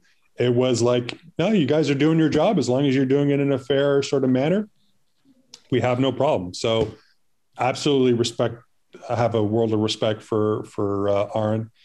And the other guy was Greg. I mean, again, fantastic human being, really, really just a decent, good guy. And in terms of accessibility, easily the best coach in TFC history. I mean, he would do scrums where, I talked to sort of, my colleagues who cover other teams, whether it's the Jays or Leafs or Raptors, and a lot of coaches, when they're in a media scrum, whether it's at practice of the game, it's like they're looking at their watch, right? They're looking to like get out of there as quickly as they can. The former Leafs coach, I can't remember his name, the guy who coached Detroit Red Wings, a pretty famous guy. Babcock. Sorry? Yeah. Mike Babcock. Right. I mean, guys I know who cover the Leafs told me that, Babcock was famous for kind of saying, okay, that's it. I'm not, I'm done with this after like 3 or 5 minutes. Then he was the complete opposite. I mean, he would go for as long as you wanted to talk. It wasn't unheard of him, at a practice to do a media scrum for 30 minutes. I mean, that's unheard of in sort of media sports coverage of teams. Absolutely unheard of. He was engaging. He liked talking to media. And it wasn't because he was trying to get something or try to win us over to his side.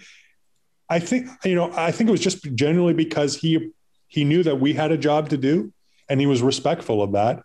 And he wanted to have a conversation with us. And he would go out of his way to like talk to people and sort of give thoughtful, meaningful answers. Whenever you heard him speak, he was pretty forthright and truthful, and there was very little spin going. I mean, he called it as it is. And again, just very incredibly generous with his time. I mean, just, I cannot stress that enough. So he was fantastic to deal with, on top of just being, I think, obviously the best coach in team history. I don't think he gets nearly enough due for everything he sort of helped to sort of change the culture of that team around. Absolutely a massive influence in that regard. But, if we're talking about like the favorite coach to deal with, Greg is number one. Chris I like what I've seen so far. I have to say he's very engaging. Doesn't give us quite as much information on injuries as I would like Greg did. Greg was like, you ask him the condition of anyone, and he was like, almost to a fault, he would say, oh yeah, this guy's going to be out such and such. There's no way he's playing. Chris, a little bit more crafty and not forthcoming, but the early signs are that he's a very engaged with kind of the media. And I think that helps out, right? I mean, helps us out, and because it helps us tell better stories, which are of course better for readers. So, but definitely Greg is the one guy I would stand out for me, who stood out of all other coaches to deal with. Fair enough. Going back to pre-Greg days, all the managers you've dealt with, not as far as how they deal with the media, but just for the on the field pitch, which of them deserved longer at TFC or deserve another chance somewhere else? Because I don't think any of them have had any like head coaching jobs like anywhere else really. Dasso, that's like it, really. Yeah, it's funny you say that, because that's what I was going to say. Nick Dasovic, I mean, whatever it was, I think 10 games he was in charge on the interim basis. It's scandalous that this guy's not an MLS coach. I mean, absolutely scandalous. I'm not, I think it's because he's Canadian, because of his passport, but this guy should be a head coach. I mean, the fact that he hasn't been hired since then, I don't have any explanation for it other than the fact that he's Canadian. Would have loved for him to have been given a little bit more of an opportunity, if not at TFC, at somewhere else, because I think he was someone who knows the game, is tactically astute, really can kind of get the most out of players and just connects with players on a one-on-one basis. And it would have been interesting to see how, had he sort of been given a bit more time, would the same changes sort of, come, and what kind of fingerprint he would have put on this team. So Nick Dasovic is someone I've always kind of thought about. Man, would have been interesting had he been given a bit more of a run at this, but sadly for him, it didn't work out that way. You've told this has been so great to sort of like not necessarily revisit the old days, but get some more background information or confirmation of things that we've heard or that we know, or so on. But again, you've seen a lot, and there's always there's stories that never get told or rarely get told or don't get told for years later. So is there anything like from the early days that they were like, John, do not report on this, that you kind of really wish you had, or that you can tell us about now? Well, I mean, there's a few things where like I only had one source on it.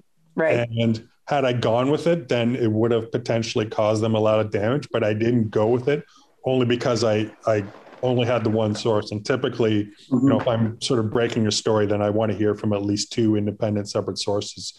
So there were things that, sure, I didn't report on because of that. And it really wouldn't be fair for me to kind of go into it now because it's, I just wouldn't feel comfortable doing it. There is one thing. I mean, I do have to tell this story, and I think I mentioned it earlier about with the altercation I had with Chris Cummins. Yes, please do. So this is pretty funny. So this was stemming from the Dicchio thing I mentioned earlier about whatever, he wasn't sort of like traveling for road games. So they come out with this absolutely ridiculous statement. And I'm just, I'm all over this in my columns and just saying, what kind of nonsense is this? And so finally, we're at BMO Field for a practice. And, I talked to Chris and I'm just like, Chris, can you shed any light on this? Because, and I said bluntly, I said, come on, like, you can't honestly tell me that the reason why, Dicchio didn't travel on the weekend to wherever it was because he's too old and he can't bear like the airplane travel. I mean, you can't tell me that. It's got to be like, just give me the real reason. And he was just like, I don't know what to tell you. Like, I don't remember specifically what he said, but it was just like, that's our story and we're sticking to it. But I'll never forget what he said at the end of his answer. He said, and if you doubt me, you can ask the other players. And so that's exactly what I did. So after that scrum with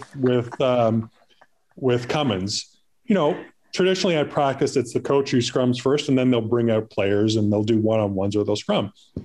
And so they brought out, one player after another. And each player, when it came to my turn, I kind of let other reporters kind of get their question in because I didn't want to ask that right off the bat because then it's going to poison the scrum, right? And they might get pissed off and then other reporters might get their questions in and, I'm certainly, the devil incarnate. So I kind of held back a little bit and towards the end of the media scrum, and I just, each kind of like player, I just asked, I said, what's going on with Dicchio? Like, this stuff about him not traveling because he's too old or can't stand it. Can you shed any light on this? And, kind of got nondescript answers. And then the next guy would come out and it was the same thing. And the next guy would come out. I think it got to about 4 or 5 players. I can't remember, but it was Sam Cronin. And he said something about, and I can't even remember, I'm paraphrasing, but it was just like, well, I don't know what to tell you, but yeah, I mean, it kind of sounds weird to me, but if the coach says he can't travel, he can't travel. And so the PR person at the time was a woman named Michelle Lessel. And so she had noticed what was kind of going on and she went to go get Cummins. And so before they brought the next player out for the scrums, Cummins comes out and he sort of taps me on the shoulder and says, oh, John, do you mind me sort of joining me in this room? Just want to have a chat with you. I'm like, yeah, sure. And I'm not sort of over exaggerating this. For the next 10 minutes, it's F you and F this. And he's screaming at the top of his lungs. And it's just like, don't you know who the F I am? I've been in football since, so-and-so. And who the hell are you? You're just a writer. You don't know what the hell you're talking about. And why are you trying to stir up all this nonsense and this and that? And Chris Cummins, I mean, I don't know what you remember of him, but like on camera anyway, pretty even keeled. Yeah, seems sort of gentlemanly sort of person. Yeah. Right. And so to sort of be on the receiving end of this sort of, foul mouthed, profanity laced, screaming tirade was just like completely caught me off guard. And, what could I do? I just stood there for 10 minutes. He just kind of like berated me with F-bombs. And then towards the end, and, I probably shouldn't have said this, but towards the end, he goes to me, and why are you talking to all the players like asking him all these questions? And I kind of stoked the fire. I just said, well, Chris, you told me to. Nice. Like you said, if I don't believe you, that I should talk to the players. So I'm just doing what you said. Well, I mean, another 10 minutes, another 5 minutes of F-bombs and this and that. And, he kind of stormed out of the room. And, that was uncomfortable in the aftermath because, I mean, for about 2 or 3 weeks, he kind of froze me out in scrums. I mean, I would get 1 or 2 word answers and just nonsense. And he really wouldn't sort of look my way. And I think he got a couple of the players in on it as well. But then it died down and went back to normal. But that was, I mean, I can remember that happening. And to this day, it was just like, oh my God. I mean, Chris really went off on, and that was really, aside from Mo threatening to mark my card, well, Jim Brennan, I mean, he had a couple goes at me as well. I mean, he pulled me aside a few times. Oh God, seriously? But I mean, he had a problem with like a lot of people. It wasn't just me. But well, really, I mean, the one time was Cummins when he was just, I mean, man, that was really something to sit there and just, like I said, and I couldn't get a word in. It was just, I just had to stand there and take it as he kind of like, hurled, F-bombs at me one after another. I just love the idea that out of all the people throughout TFC who might have said, "Don't you know who I am?" It's Chris Cummins. It was, yeah. Not Paul Mariner. It wasn't Paul Mariner, I think is what we're all thinking. Yeah.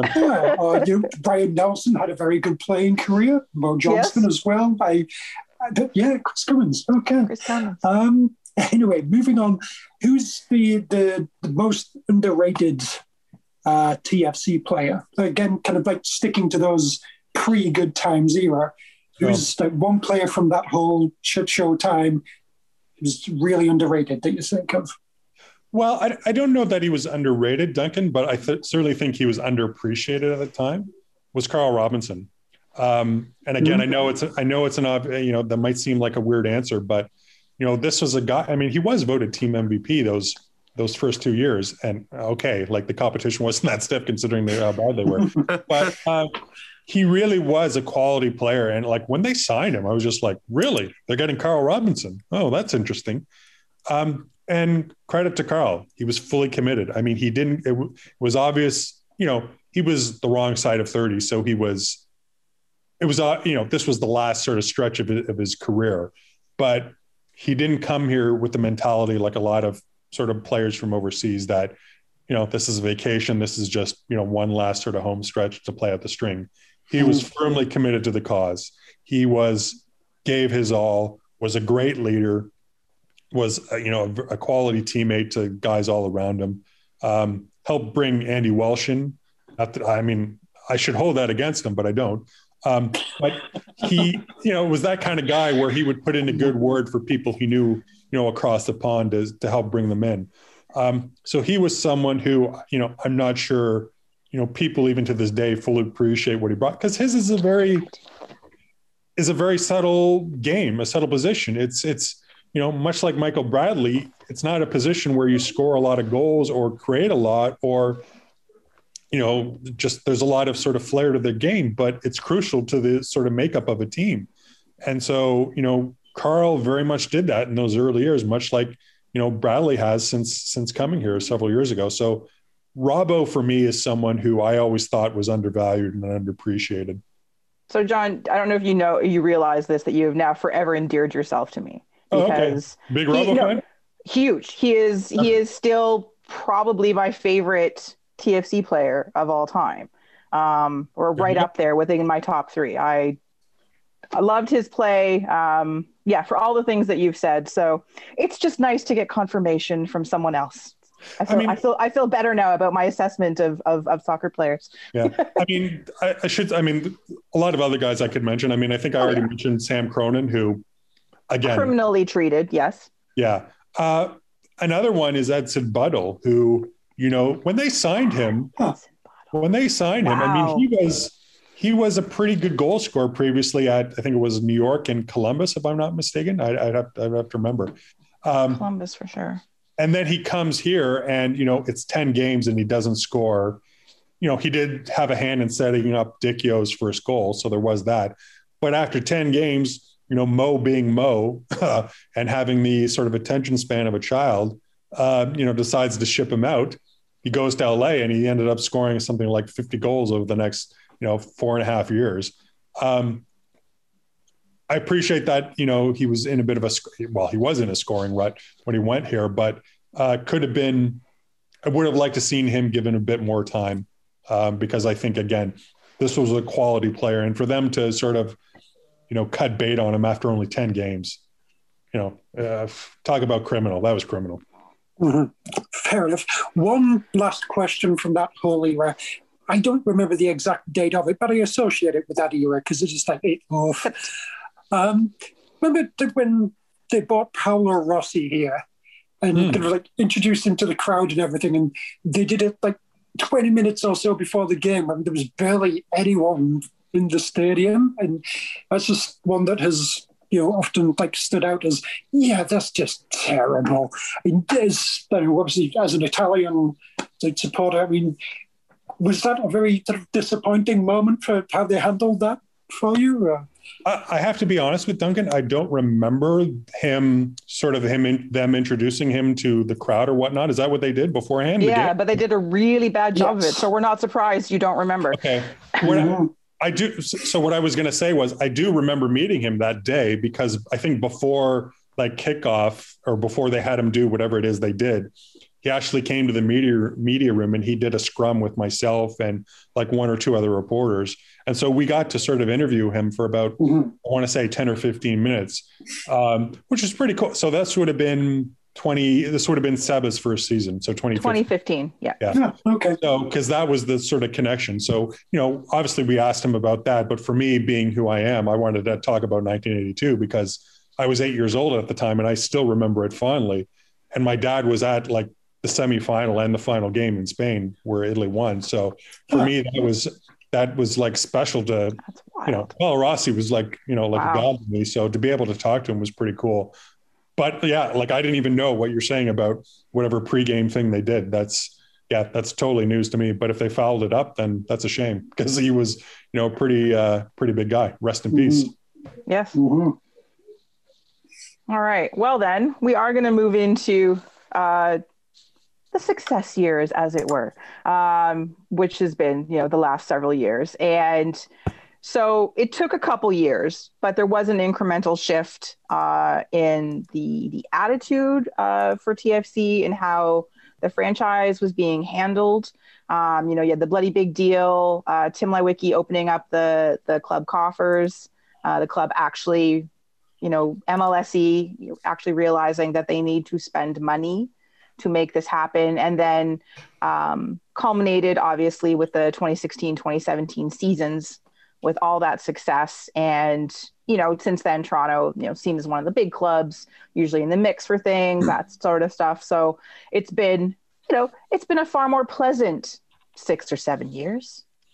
And then Duncan, wouldn't you say?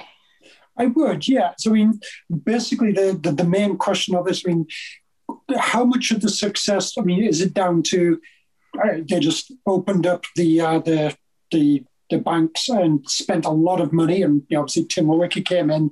How much is it about that, or how much is it about Greg Vanny and Bill Manning and actually managing to spend all that money sensibly? What was the key? I think it's the latter. I don't want to sort of just downplay the money sort of part of it, because obviously, MLSE is MLSE. They're not exactly hurting for coin, and they've got sort of massive resources behind them, and so the fact that they were able to sort of lure players the caliber of Sebastian Giovinco and Michael Bradley, Josie Altidore, Jermaine Defoe to a lesser extent because he wasn't quite in his prime, but to get those three guys like in their prime, they absolutely fell in love with the city. No one questions that, but at the end of the day, it's a business, and had MLSE not ponied up the dough, they weren't coming here. Let's be realistic. So there's absolutely no doubt that the money sort of played a part, but they didn't splash that kind of crazy money like they did with Bradley and Giovinco and Altidore, but they did spend, unwisely before when they brought in guys like Torsten Frings and Danny Kuvermans and Mista and I'm trying to think of the other DP, Julian de Guzman.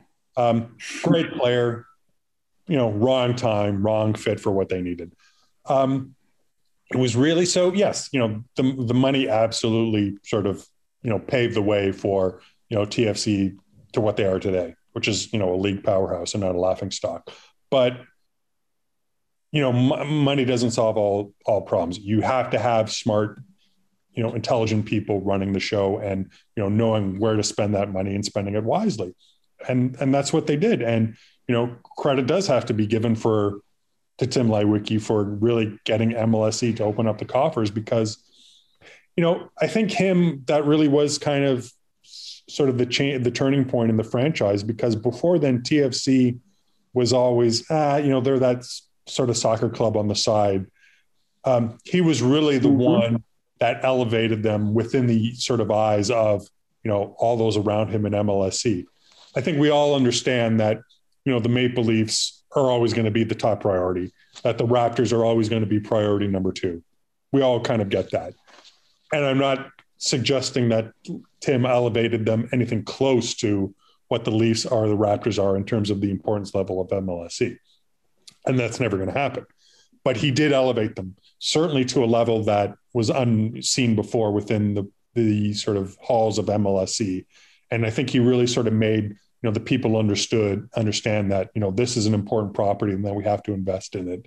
And without him, you wouldn't have gotten the investment in Defoe and Bradley and Altidore and whatnot. So he played a big part of it. Tim Bezbatchenko played a massive part in it.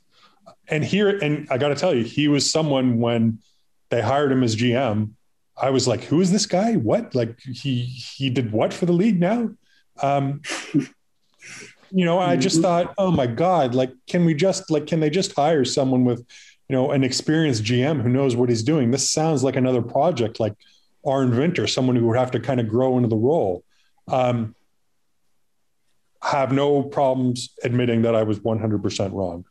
A brilliant hire, the absolute sort of architect in the large ways of turning this team around. You can talk about bringing guys like Michael Bradley and Josie Altidore and whatnot, and that played a big part in the team's turnaround.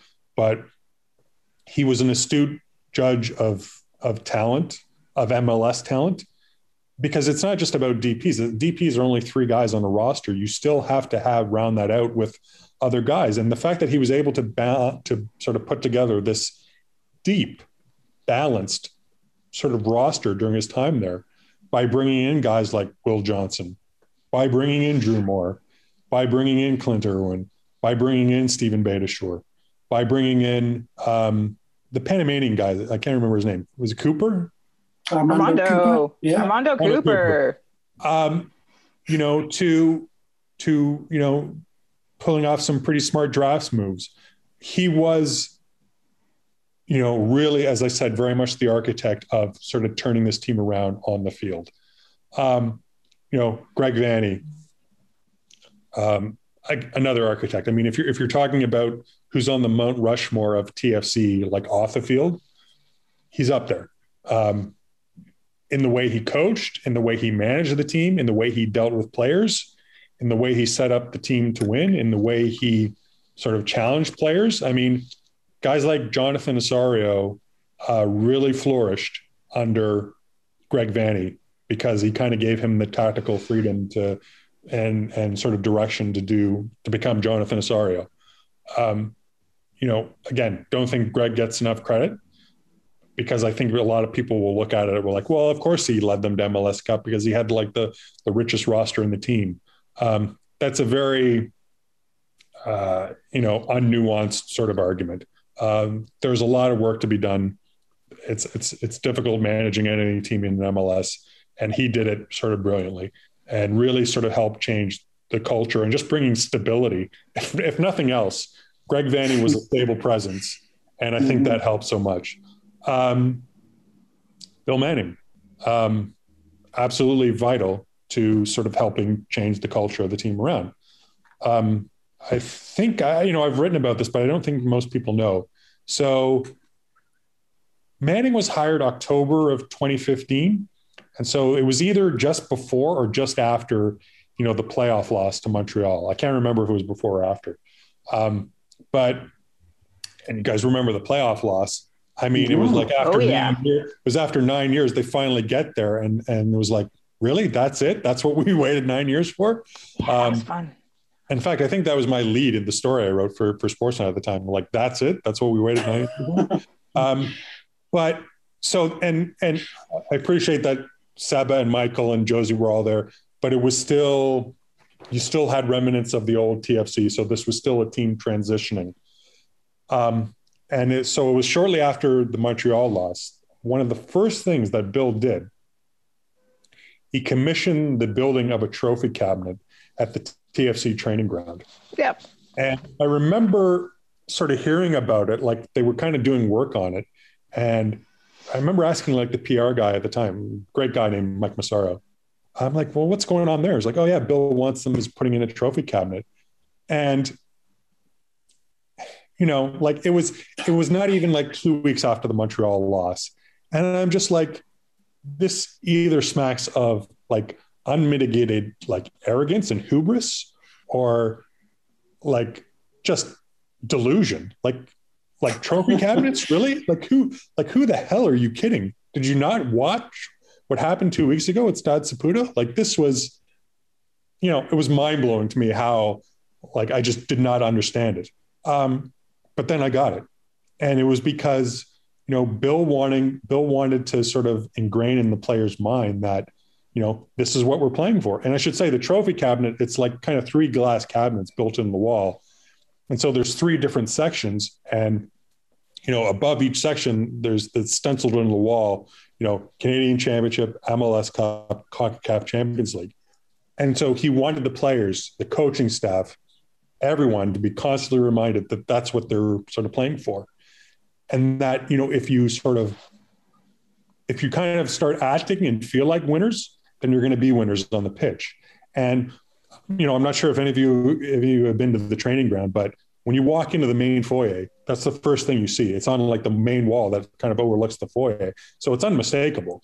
And it's in the players' lounge as well. Like the other side of the wall is the players' lounge. So when the players, go to the cafeteria and then they go into the players' lounge to relax, they see that. So you cannot help but be reminded that, those trophy cabinets are empty whenever you go to that building. But that's what he wanted to do. He wanted a constant reminder that, look, it's not some sort of, fanciful ideal that we're playing for. We're actually playing for hardware here. This is what we're playing for. And I think that was instrumental in, again, changing the culture of the team.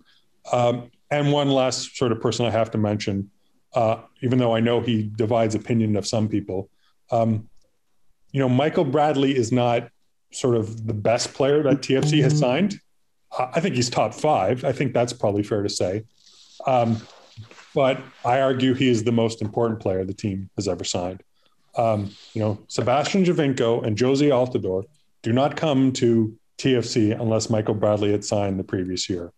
The culture change at TFC, I won't say it wouldn't have changed. It probably would have, but it would have taken a lot longer had Michael Bradley not been sort of brought aboard.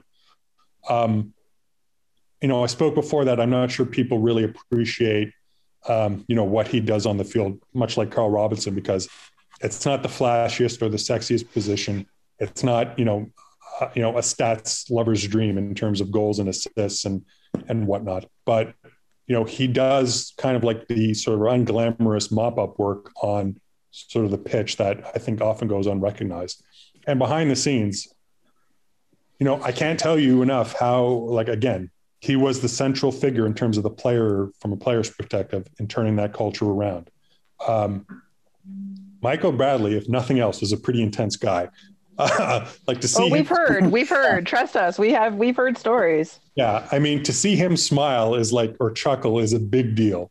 This guy is like on all the time. Like he is just so. I've never met an athlete, whether it's soccer player, basketball, hockey, whatever, who is as focused, as is tuned in 100% all the time as Michael Bradley. I mean, it takes amazing discipline to do what he does, just to stay sort of focused on the game and like the team at all time. It's just staggering. And so there's that. There's the fact that he holds people, himself more than anyone, to the utmost highest standard, to the fact that he will not accept excuses for anything. I think a lot was made last year about TFC and how, they had to play almost the entire season on the road. And, towards the end, that's what kind of wore them out while they petered out in the playoffs in Nashville.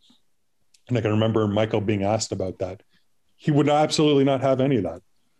He says, look, I don't want to hear about, we had to be on the road. I don't want to hear about that. We were down in, Connecticut. I don't want to hear about, we didn't see our families for a while. I didn't want to hear about, the hardships. I don't want to hear about that we weren't able to play at BMO Field. Like, I just don't want to hear about it. I don't want to hear any excuses. That's not an excuse. So that sort of mentality, everything that Michael Bradley brought from a player's perspective was completely missing beforehand. So, from a player point of view, he has had an incredible influence on changing that culture around. And again, not the best player TFC has signed. I do think he's top 5, but in terms of importance of what he's meant for the team, with all due respect to Sebastian Giovinco, my Italian brethren, it is Michael Bradley. I mean, the first sort of statue that goes up when MLSE starts thinking about erecting statues outside BMO Field for players, his is the first that goes up. His is the first face that will be etched on, the TFC Mount Rushmore. Absolutely instrumental to this team. I cannot I can't stress it enough. And look, not the easiest guy in the world to deal with from a media perspective, believe me. We've all been sort of victim or on the receiving end, what I call like the Michael Bradley death stare. I was going to say it's the death stare, right? Yeah, he has a good one. Where he doesn't like a question and it's just like, he stares at you, right? Or like he will, he does not suffer fools gladly from the media. So like if he doesn't like the premise of your question, he'll absolutely challenge you on that. And I have to say, he's a little bit more forgiving with less experienced reporters. So I have noticed when it's like someone who's new to the beat, or he knows it's like a young sort of reporter who might not know the sport all that well and is just there on assignment, he'll go out of his way to make like a chicken shit sandwich into a chicken salad sandwich for them. But for guys like me and everyone else, there's no leeway. So again, he is very, not always the easiest guy to deal with, but you cannot say enough about his sort of personality and what he's meant for the team. I say that about he's difficult and everything. And I do have to say, he does show signs of, I would say being a human being, but that's not the right word. He does show another side of himself very occasionally. Perfect case in point. So in 2014, unfortunately, I lost my mother to a very rare form of brain cancer. And so I was understandably away from the team for a couple of weeks. I don't think I missed any home games, but I wasn't at practice, and I was at practice pretty, 2 or 3 times a week pretty much. And so I was away from there for a while. And then, obviously, the funeral comes and, the mourning period ends and I get back to normal and I'm at TFC the first time. So my first practice back, practice is done and the players come off the field. And typically what happens is, as I said before, the coach is the first one to scrum. Then once he gets out of the way, then they'll bring players out. So, Greg was still like on the field, like talking to Robin Fraser or something like that. So we weren't going to get him on the scrum anytime soon. But the players were going to come off. And usually when the players come off, they'll go back into the weight room or whatever. They don't hang around, right? And they'll come out when they talk to us. So they're walking off the field. They're going out the door. I'm standing 10 feet away. Michael is kind of like headed for the door to go into the building. And then he sort of suddenly turns around and he's about to reach for the door. And then he stops dead in his tracks. And he turns around and he walks straight over to me. And I thought, oh my God, what's going on here? Because he had pulled me aside, I think like the year before, about something I had wrote that he didn't like and he challenged me on it. Although fair play to him, he didn't give me the Cummins treatment. He was actually very polite and respectful about it. And I just wanted to have like a frank discussion. So that was kind of cool. No F-bombs at all. But that's kind of what I thought. I thought, well, I'm racing through my mind. Well, what did I write last column? What that Bradley would have an issue with? And he kind of came over to me and he said, want to, offer you my condolences and everything. It was, he said something I'm paraphrasing, but it was like, it was sad to not have you here for the past couple of weeks, but we're glad to have you back. And then he kind of shook my hand, patted me on the back, and he went away. Now, at the time, Michael Bradley knew who I was. He knew who my name. He knew me enough to know that I was one of the regular beat reporters who covered the team and whatnot, but he didn't know me. I mean, he couldn't tell me what my mother's name was. He didn't know anything about me. But the fact that he kind of showed me that little bit of, kindness during what was a very difficult time for me, when he didn't have to, that meant a lot. And I've seen him do that to other people as well. I mean, this guy is, a multimillionaire and one of, he's Michael Bradley. He is who he is. So there's a certain level of status there. But, the way he sort of conducts himself at training at the training ground where, I'm not making this up. He will talk to sort of like the cleaning staff and really engage with them in conversation, or talk to the security guards, or talk to the cafeteria staff, and not just, hey, how are you? But like actually get into a conversation with them about their lives. I mean, he treats people, he doesn't put on airs. I mean, he treats people as if they're people, like he's not better than, like he's anyone, like as though he's not better than anyone. And so I'd like to see a little bit more of that side from Michael from time to time, frankly. But, okay. And that's fair. And that's, we don't hear stories like this about him that often, right? Like we hear about his intensity, and we see it in interviews, and we see it on the pitch. And sort of, I guess, kind of a transitional question to carry us from the Vanny era into the new era, and then into, I swear, the eventual end of this podcast, is because, again, we hear stories, right? And we also know what we see, and we know what we saw the first couple of years that Bradley was here, and where he played on the pitch, which was everywhere. And seemingly wherever he wanted, there was often confusion about where they were going to use him in a formation. Finally figured that out, which saw greater success for TFC. The team came together more focused. But one of the things, and as much as, and again, it's taken me several years, I admit it, to respect Bradley to a pretty solid degree. I again, those first couple of years really put me off in terms of his play. I appreciate what he does as a player, and I certainly appreciate his work ethic and his commitment to many things. And, I've learned more about him as the years have gone on, as you do. But one of the things that you can't deny, no matter how fit this man is, and clearly he is in great shape. He, again, work ethic, he works very hard to keep himself in shape and that sort of thing.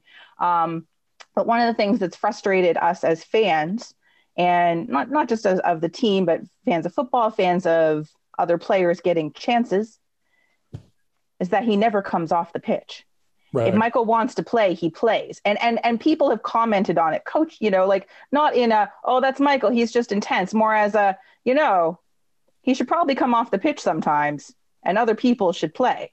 Right. And his influence with Greg Vanny seemed large, that Michael had maybe more than his fair of a say in how things were done. And that obviously contributed to the culture in from the sounds of it, for the most part, very good ways. But looking at the new coach, so there's a new structure involved, right? Bill Manning is still here, which is great. We've had Bill on our show. We like Bill. We respect Bill's knowledge for what he does within the sport and what he knows about the sport. And so you've got Ali Curtis, and who had a certain way of doing things at the Red Bulls, and now Chris Armas, again, sort of, fellow, who is asked, for one thing, Michael to do a much more advanced role, which requires him to exert more energy. And, there's going to be a schedule this year where they're going to be playing constantly in some stretches, where it's literally every 3 days, every 4 days, they've got a match. And I do recall seeing Chris Armas saying something along the lines of, he will sit him if he has to. And that is the first time I have seen a coach with TFC with regards to Michael Bradley actually come out and say, yeah, I'll sit the old man down. And, he's not ancient or anything. Again, still a very strong player. And again, I've come to appreciate him much more in recent years, but this is something I think that, do you think is necessary? Well, we think it's necessary. I think it's necessary as a fan and as someone who watches the game. But do you think that will happen in a harmonious way, or will this be a battle, or does he respect Armas enough to be like, you know what, you're right, for the good of the team, I will do this? Right. So a lot of things are there to unpack. I guess. I know. Sorry. No, it's good. I can get to it all. The first thing I want to say is, like, in terms of like the Vanney years, did he sort of influence Vanney's selection? I think that's fair to say, but not to the point where he goes to Greg, well, look, I'm starting today, and like, if you don't like it, then bench me. It certainly wasn't to that degree where, you know, Michael is kind of filling out like the starting 11 actual card for him and just, you know, threatening to, well, if you're not going to play me, then bench me. But I don't think there's any question. Yes. I mean, there was sort of influence on Greg. And I think it's more born out of just, that's who Michael Bradley is. I mean, I joke about it, but like, he'd have to be dead not to want to play. Like, literally, you look at his sort of record so far with TFC. I mean, how many times has he actually been subbed out of a game, not due to injury? Once. How many times has he been available but not started a game? Never. I think maybe twice. Really? Wow. That many? Yeah. I would have topped that at once as well, but maybe twice. It's once for sure, and maybe twice. So we're talking about, like, you can count on one hand the number of times where he hasn't started and or played 90 minutes. That's not out of ego on his part. Well, I don't know. Maybe it is. It's more born out of this incredible, you know, will to want to compete and play. And like, you know, again, he'd have to be like, you know, hanging on to like his arm, or his like leg would have to be falling off for him not to. Right, but that's not good for the team all the time. No. And that sort of gets into my second point. So I think to a certain extent that works well, and it's sort of, I think it helps sort of turn the culture around. Sure. But at the same time, I think it does sort of call into question about whether that's even sustainable, especially now with what you sort of mentioned about Armas sort of asking a different sort of to tweak his game a little bit and asking much more of him to be more of a two-way player, to cover more ground and cover ground differently, to kind of get more involved in the attack, win sort of more duels and tackles and battles. I mean, Michael Bradley played a pretty physical style to begin with. I mean, it was, you know, what he did was pretty taxing, and it asked a lot out of him. Now he's being asked even more, right? And it's funny you sort of quoted Chris Armas about, yeah, I'll sit the guy down, because that was my question to him in sort of the Zoom call, was like, I basically raised all the points you said. I look, God bless Michael, but you know, he's 33 this year. He's going to be 34 in July, I think. What you're asking to do is very taxing. Can you reasonably expect him to keep this pace, you know, the entire time? And Chris's answer was essentially, well, look, there's certain things that Michael can do during a game where he doesn't have to go full out, right? He can kind of preserve himself. So he'll sort of save himself throughout the season. And he did say, yeah, look, if the time comes where, you know, I have to sit him, then, I'm going to tell him that he's sitting. I'm very interested to see how this plays out. For me, that's one of the more interesting questions going into the season, because, you know, how does that conversation go? How does Chris Armas, a guy who, by the way, Michael Bradley kind of was, Chris Armas was his mentor when he was a kid. Yeah, as a kid, when Chris was playing for, you know, the Chicago Fire, and Michael's father was the coach, and Michael was, you know, 10 or 11 years old, and, you know, shagging balls and shining boots at practice. And, you know, there's a kind of a big brother, little brother sort of dynamic to the relationship there. And there's a lot of mutual respect. I'm going to be very interested to see, you know, should the time come where it's, you know, that, you know, Michael Bradley has to sort of sit down and give, you know, someone like Liam Fraser or Ralph Prizo or one of the younger kids, a run of games. Or the Please give Liam Fraser a run of games. Please, Yeah, for the well, love of all that is good in the footballing world. But I'm really going to be interested to see, one, if he'll actually kind of follow through on this, and two, what the conversation is like, and three, what Michael's reaction will be. I tend to think, like you suggested, that Michael will accept it with good grace, knowing that it is coming from Chris Armas, a guy who he does have a sort of a long relationship from. But underneath it, I mean, you got to think just the way that Michael is built. He's going to be cursing inside because, again, he's a guy who, he's going to have to be dead to not want to play. That's just the way he is. So for me, that's one of the more interesting storylines to watch, how it develops over the course of the season.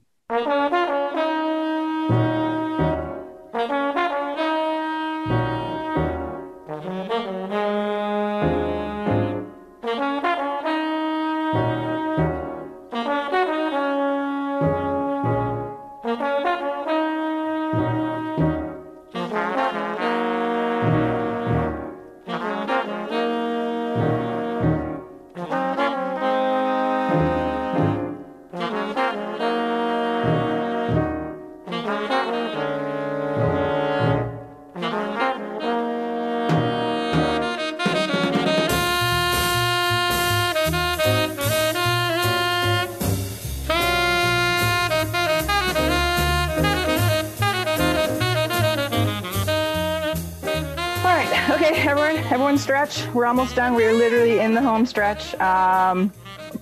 We could talk literally all night, but people need to eat dinner and do other things. But we do still there's still some questions left. And this is the rapid fire round. Also consider the people who are like, they're going to go for a 2-hour walk based on our podcast. They're going further. They're going we're helping them get they're getting their steps further. In. We're helping everybody get their steps. How many times do they have to walk around the block? Exactly. A lot. Exactly. So as part of the rapid fire, we are going to include predictions for the 2 upcoming TFC matches. You can give me a score. You can give me win, lose, or draw. I don't care. So first rapid fire question then. TFC versus Vancouver. Go. And this is for everybody. Everybody gets to play. I'll say 1-1. Okay. Duncan? 2-1 Toronto. Look at you all positive. Marcus? I know. 1-0. I'm going to side with Duncan, which almost never happens. So 2-1 Toronto. Look at that. Yay, Darlington. Right. Now, the more important of the two, obviously, TFC versus Cruz Azul next Tuesday. Their old foe from 10 years ago. That rhymed, sorry. Predictions? 1-0 Cruz Azul. Are they away or home for this one? I can't remember. They're home for this leg. Oh, John predicting TFC down early. Duncan? 1-1. Okay. Marcus? 2-0 to La Marquina. Wow. You two with the sourness. I've got some reasons. Well, because Cruz Azul are the best team right now. That they are. They've only let in 8 goals. They're ridiculously talented. Yeah. Okay. Fine. I could lie to you and say Toronto. I think Toronto's going to win. That'll. You don't have to kiss her ass. We never want lies for score predictions. I'm also saying 1-1. This is really weird, Duncan. We must disagree for the next 3 shows. This is imperative. Yes. Okay. Here we go. John, are you ready? Sure. Because these are all for you. Best pasta dish, and why is it fettuccine Alfredo? It's not. Please don't hang up. Yeah, it's not. It's not Alfredo. Best pasta dish. God, that's so tough. I've got so many. It's weird because I kind of go. This is not going to be a rapid fire answer. It's okay. KJ was the same, so it's all right. I kind of go through phases where one are my favorite, and I kind of have like a power ranking essentially. So right now I'm doing one with Jerusalem artichokes and olive oil and black olives and fresh thyme. Fantastic. So there's that. I like a good aglio olio, which is basically just oil and garlic. I feel like that's the one I've seen you reference the most. Yeah. And you kind of type in, you can put in some either chili flakes or red chili. I like a good basil pesto, always a favorite. I like a good spicy anchovy, which is what I made on Sunday. So yeah, I mean, I don't know. Right now, it's kind of aglio olio, the Jerusalem artichoke one. I'm really high on because they're kind of in season right now. So, but yeah, it kind of changes from week to week, day to day, hour to hour. When's the cookbook coming out? Yeah, that'll be the next pay subscription website, recipes. So,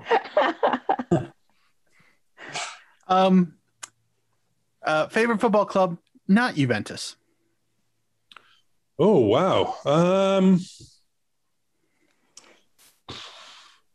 I've always had a soft spot for Bordeaux because they were the ones who sold Zinedine Zidane to Juventus for a song back in 1996. So thank you, Bordeaux. Thank you so much. That's a valid reason. So that was good. But, ever since, I think I mentioned it before, ever since going to London many years ago and seeing like a whole bunch of like teams, I saw Chelsea play, I saw Arsenal play at Highbury. So I went up to Crystal Palace. I think I even saw Charlton play. But really a soft spot for Fulham just because, Craven Cottage, God, what a fantastic venue. It's a beautiful ground. Fantastic old school kind of venue. Right on the river. Agreed. Yeah. Yeah. It's magic. It's funny. I mean, it's like right on the river and it's like literally 2 subway stops from Stamford Bridge. Yep. So, you can get off at the subway stop and go to Stamford Bridge or carry on 2 more stops and go to Craven Cottage. Fantastic. I mean, just a great sort of atmosphere. I can't remember it, but there was an awesome fish and chips place around the corner that I went to. Absolutely love that. But yeah, kind of disappointed. It looks like Fulham is going to go down this year, but I'll always be rooting for the Cottagers. KFC player that you feel will make a great coach that isn't already one. That isn't Michael Bradley. That isn't Michael Bradley. No, I'm just kidding. No, it doesn't matter who it is. Man, that is a tough one. I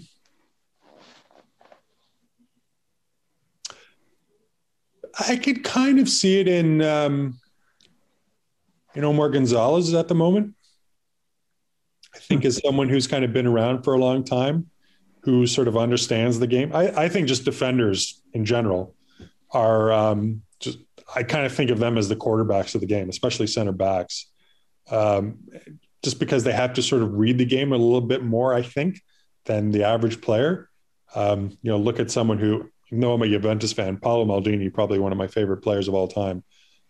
Someone who was just so sort of intelligent and could really sort of read the game before it played out. It was always, 2 or 3 steps ahead. And I think Omar, he's not on Paolo Maldini's level, don't get me wrong, but I think he's certainly someone who understands and reads the game beyond kind of like, this is my role and this is what I do. I think he sees the whole field. And so, I mean, I don't even know if he actually has any sort of ambition to get into coaching, but he strikes me as someone who has sort of the tactical acumen and the temperament to do it as well.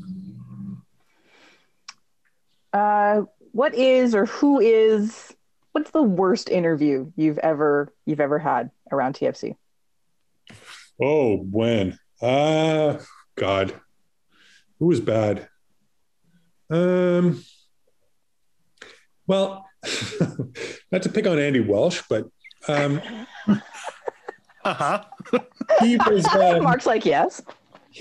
And this is probably my fault as more than anything. I mean, I have a really hard time with his accent. And so it was oftentimes was like, what did he say? I had to sort of like get him to repeat stuff or ask someone else because I just had a really hard time sort of understanding. And I probably shouldn't say this, but because I like Stephen Caldwell, don't get me wrong. I think he's very good at what he does. Quality. But on the broadcast, I have like a lot of times what he says is just like, because I didn't grow up with like a lot of sort of Scottish and English accents. So like the Scottish accent for me, especially, is very difficult to decipher sometimes. And it's just like, I can't like, what did he say? What? So Welsh, I mean, I'm trying to think who was really bad. Torsten Frings, just because there was a genuine shyness there. It wasn't because he could actually speak good English for someone who it wasn't his first language, but he generally thought, like, whenever he wanted to do interviews, cameras couldn't be on. He would only do interviews with print reporters because he didn't want to have cameras record him, because he was that conscious about, his ability to speak English. And I think, but even when he spoke with us, he was very kind of timid and everything. And he struck me as a very thoughtful guy, the way he conducted himself. So it would have been great, if I had been able to speak German with him, I'm sure he would have been, fantastic interview subject. But, so he was, and it's through no fault of his own, don't get me wrong. But, obviously he was someone who, like I said, I don't think he ever really kind of felt comfortable in that space to begin with. So those kind of two kind of stand out. I mean, there were jerks along the way, Ryan Nelson, as I said, he could be a bit of a jerk. Preki could be a bit of a real fucking jerk. Bo Johnson could be like a real, prick. I'm gonna highlight that quote of you saying Preki was a real fucking jerk, but that's only for Duncan. It's only for Duncan. Don't worry about it. Mark. No problem. What a like an insufferable, like joyless person. I loved him as a player. I couldn't care for him as a player. And I should say, like, full credit to him as a player. Absolutely. Absolutely. My God. MLSer. This is magic, even as a coach, before he came to Toronto, obviously he had success. And has had success since. Yeah, but again, I never, It's okay. My dad hated him too. My dad used to text me constantly. Did you see him on the sideline this game? Oh my God. Yeah, my dad hates him. He's just, he was like a joyless soul. Like I said it before, and I was only half kidding. Like, I still don't know if he actually genuinely enjoys football. Like, it's just Yeah. So those guys, from an interview perspective, All right. Terrible personality-wise, I can definitely see that about Preki. But that was the first time TFC were ever defensively competent. We had like a half season there where, okay, they actually look like they know what they're doing. That was the best Stephen Fry ever looked for Toronto. The standard was pretty low to begin with, though. Yes. So agreed. I suppose he deserves some credit for that, but again. He was not, believe me, Duncan, he was not nice to deal with. I have no problem believing that. Absolutely. Next question, say some theoretical World Cup in the future. Canada versus Italy. Who are you cheering for? Hard-hitting journalism. Mm-hmm. It's a World Cup final? No, the five. It's probably going to be a group stage. Yeah, probably group stage. Yeah. Okay, but it's a World Cup game. Yeah. Yes. This matters. I've kind of been back and forth on this for so long. I'll say this, and this is me sort of like cheating. If it's a friendly where nothing's on the line, then Canada. If it's a competitive game, like a World Cup game that matters, then, I'm ashamed to admit I'm cheering for Italy. John Monaro hates Canada. You heard it here first. But you have to understand, Juventus was the first team I sort of supported, and Italy was the second. Like, literally. That was all I knew. When I found out that there was a team such as the Toronto Blizzard, that there were Canadian teams, believe me, that absolutely blew my mind. So it was just a matter of, it's kind of who I grew up with, like the Italian national teams and Juventus. They were 1A and 1B. So, yeah, if it's a World Cup game, I hate to admit it, but it's probably the Azzurri. Okay. Keeping going with the tough questions, what's your favorite English food? My favorite English food? I know you're very much a fan of English food. By Twitter. It's spectacular. Well, certainly not Yorkshire pudding or how dare you? Seriously. James from Yorkshire. Do you know what you just said? You started a war. He calls it pudding where he's from. Yeah. James Sharman told me this is an actual thing, and I want you guys to confirm. Jellied eels? Yeah. Yeah. That's Jelly a veal thing? pie. Oh, Yeah, with that's a shame Tony's not here. 'Cause- I was gonna say Tony is gonna be so upset he's missed this. That's So what is it? That's actual eels in like congealed jelly? in pie. yeah, essentially. You bake it in a pie. You pour in the jelly. Oh my God, So- man. Yeah. John's face So- is exactly how I feel right now. So I, Is it parsley liquor? Is it parsley sauce? Yeah, right. yeah. So I don't think I've would ever had it. so I would want no part of that. I want no part of Yorkshire pudding. I want no part of shepherd's pie. I want no part of. I mean, The answer wasn't which one you don't like. It's which one do you Question, I like? mean. You're angering our very small listenership here. Come on. I guess the English make a decent curry. I mean, fish and chips is certainly good, but I mean, I was expecting you to say fish and chips. yeah, but I mean, like I got to be honest with you. I mean, God bless the English. Like, I think they're fantastic people. There's a lot to respect there because they remind me. You can see that coming a mile away. It's like, that train's pulling in. I can see it. However, with all due respect, if we're talking about food cultures, I don't think you can sort of hold them up as kind of like the shining, house on the hill. And certainly not when you compare it to, the wonderful food culture that I kind of grew up with, which You're completely unbiased. Yeah, with all due respect, I mean, I've never heard anyone in the history of mankind say, "Nah, I hate Italian food." Well, who in the world has ever at once uttered those words? It's never escaped from anyone's lips. All right, listeners, this is a challenge issued from John Molinaro. If you hate Italian food, we need to hear from you. Sorry, continue on, folks. Which MLS press box has the best and the worst food? Best and worst food? Yes. Worst is Red Bull Arena. It's essentially, I've been there a couple of times. It's essentially like hot dogs and nachos, but like not very good hot dogs and nachos, and kind of like heated up hamburgers. And so, I wasn't particularly impressed. I mean, believe me, when I had to go to cover a game in New York, I was always eating before the game or after the game. Best, I've never been to Portland. But from what I hear, spectacular spread that they put out, because they kind of do like a seasonal thing with whatever is kind of in season in the local sort of market and really kind of build the cuisine around that. But of the two that I have been to, full marks to Vancouver, who did, an incredible lentil curry the few times that I've been there. And they do obviously do a nice salmon dish as well, and just really sort of solid. And as I recall, Seattle was good. Again, some seafood in there, and they naturally have like their own Starbucks in the press box. But hands down, like the winner was New York City FC. I can remember covering the 5-0 playoff game there in 2016, 17, whatever it was.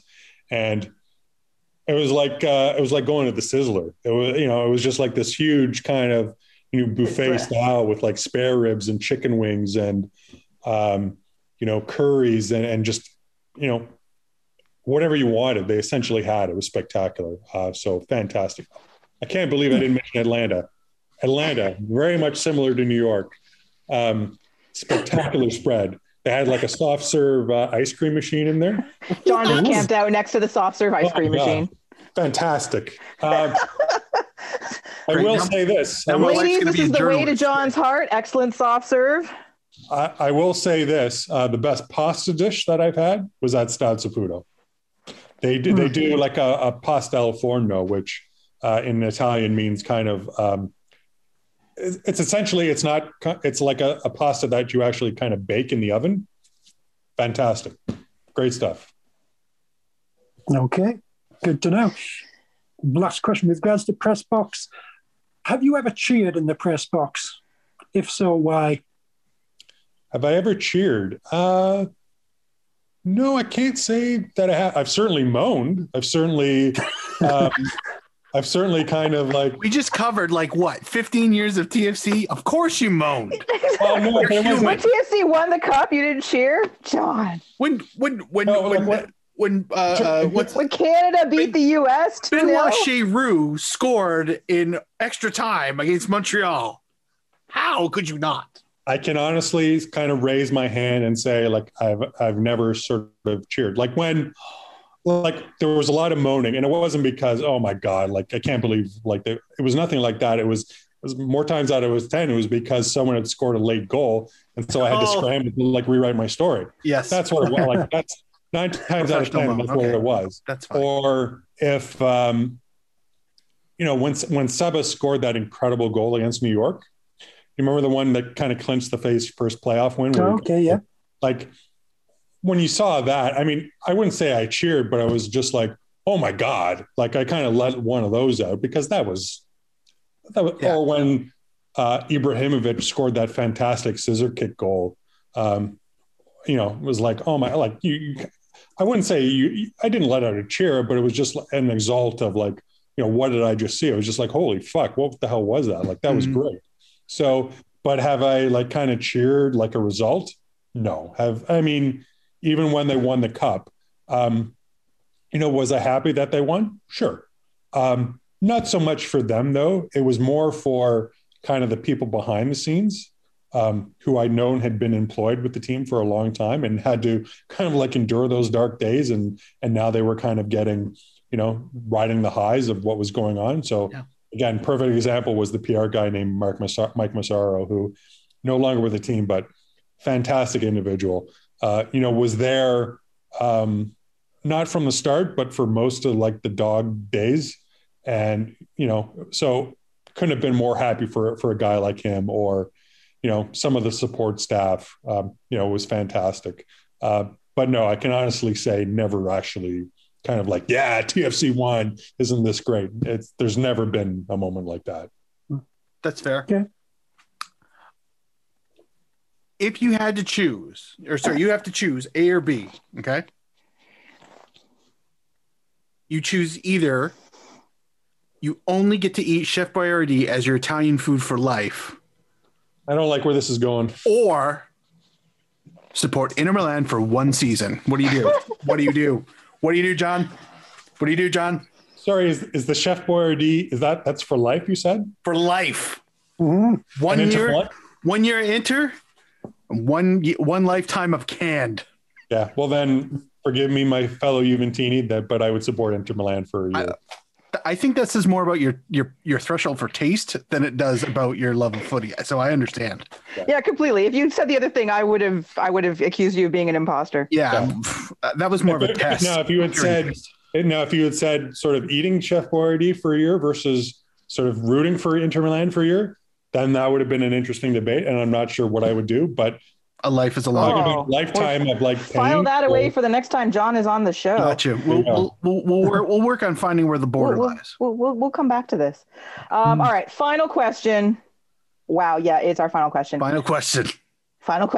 Do TFC make it to MLS Cup this year? Yeah. I mean, again, this is going to sound like a cop out, but I can't say. I mean, it's far too early in the season. I mean, we don't know how, you know, this sort of tactical vision of how Chris wants to play is going to play out in the long run. I mean, the early signs are positive, although you wouldn't have known it from the Montreal game. But, you know, will this sort of succeed? Will he sort of stick with it, or will he have to go to sort of like a tactical B plan? You know, I don't know. Okay. All right. John, I'm going to give you a B version of this. Okay. Do they make it out of the first round of playoffs? Do they make it to the playoffs? Yeah, like I'm comfortable in saying that. I think they have enough quality right now without having to add like a third DP or sort of add some other pieces that they should make the playoffs. If they don't, then, you know, that's, you know, I would think fans would think that would be inexcusable, and rightly so. You know, do they make it out of the first round? Again, I mean, I just think it's too far soon in the game for me to kind of commit. So, John, you know. Come on. I like to sort of see, you know, for me, it's foolhardy to kind of predict something like a game into the season. Like there's just so many variables about how a season is going to play out that, you know, you can't do it for me. Totally you can't reasonably do it. No, we're not reasonable here. You haven't figured that out yet. No, that's fair. All right. Well, that is our show. That is our really, really long show, second only to our Bill Manning show, if I am looking at the clock correctly. So, how much more to break the record? No. I'm not finding out. No, we're not doing this tonight. I appreciate that, John. I do appreciate. Yeah, exactly. We do. Like, well done. Like, this is great. That is our show for this week. And honestly, John, thank you so very much for joining us in our little insane corner of the TFC world and the Canadian soccer world. We thoroughly enjoyed the conversation and the stories. We hope you had a good time and wasn't too terrible. We're not as crazy as people say. Do people say you guys are crazy? Or? Well, we're crazy towards each other, but when we have guests, true. like we put, we're nice to guests. Pants, like we are just class when we have guests. So it's true. It's true. Pants are key. It's true.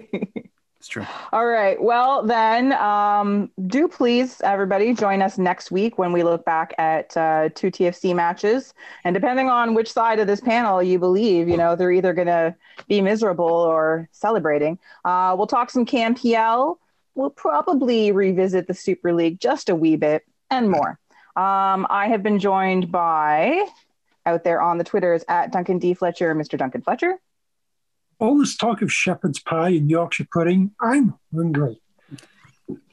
Anyway, thank you, John. No problem. Been fascinating. Oh, no problem. Out there on the Twitterverse at Malarkey. Oh my God! See, I just assumed he's here. It's just like it's Pavlovian. Wow. It's Pavlov. It just happens. I'm so sorry he's not here. On the Twitterverse at Kit Nerd Mark with a K, not a Q. Mr. Mark Hinckley. Thank you to all of our Patreon supporters for your continuous support. We absolutely appreciate that. We got shirts. It's in a Zazzle store. It's on our website. You can go check it out. John, you've been a delight. I love the candor, and I love hearing a bit more of that, shining a light on that dark part of history that we all know and love is Toronto FC. So thank you so very much for coming on, man. Oh, you're welcome. No problem. Out there in the Twitterverse at John Molinaro, and also to be found at tfcrepublic.ca, Mr. John Molinaro. Thanks, Kristen. Thanks for having me on. No, thanks for coming on. And of course, you can find me on the internet, yes, the entire internet, at KZ Knowles. I have been your host, Kristen Knowles. And until next week, Canada, get used to it.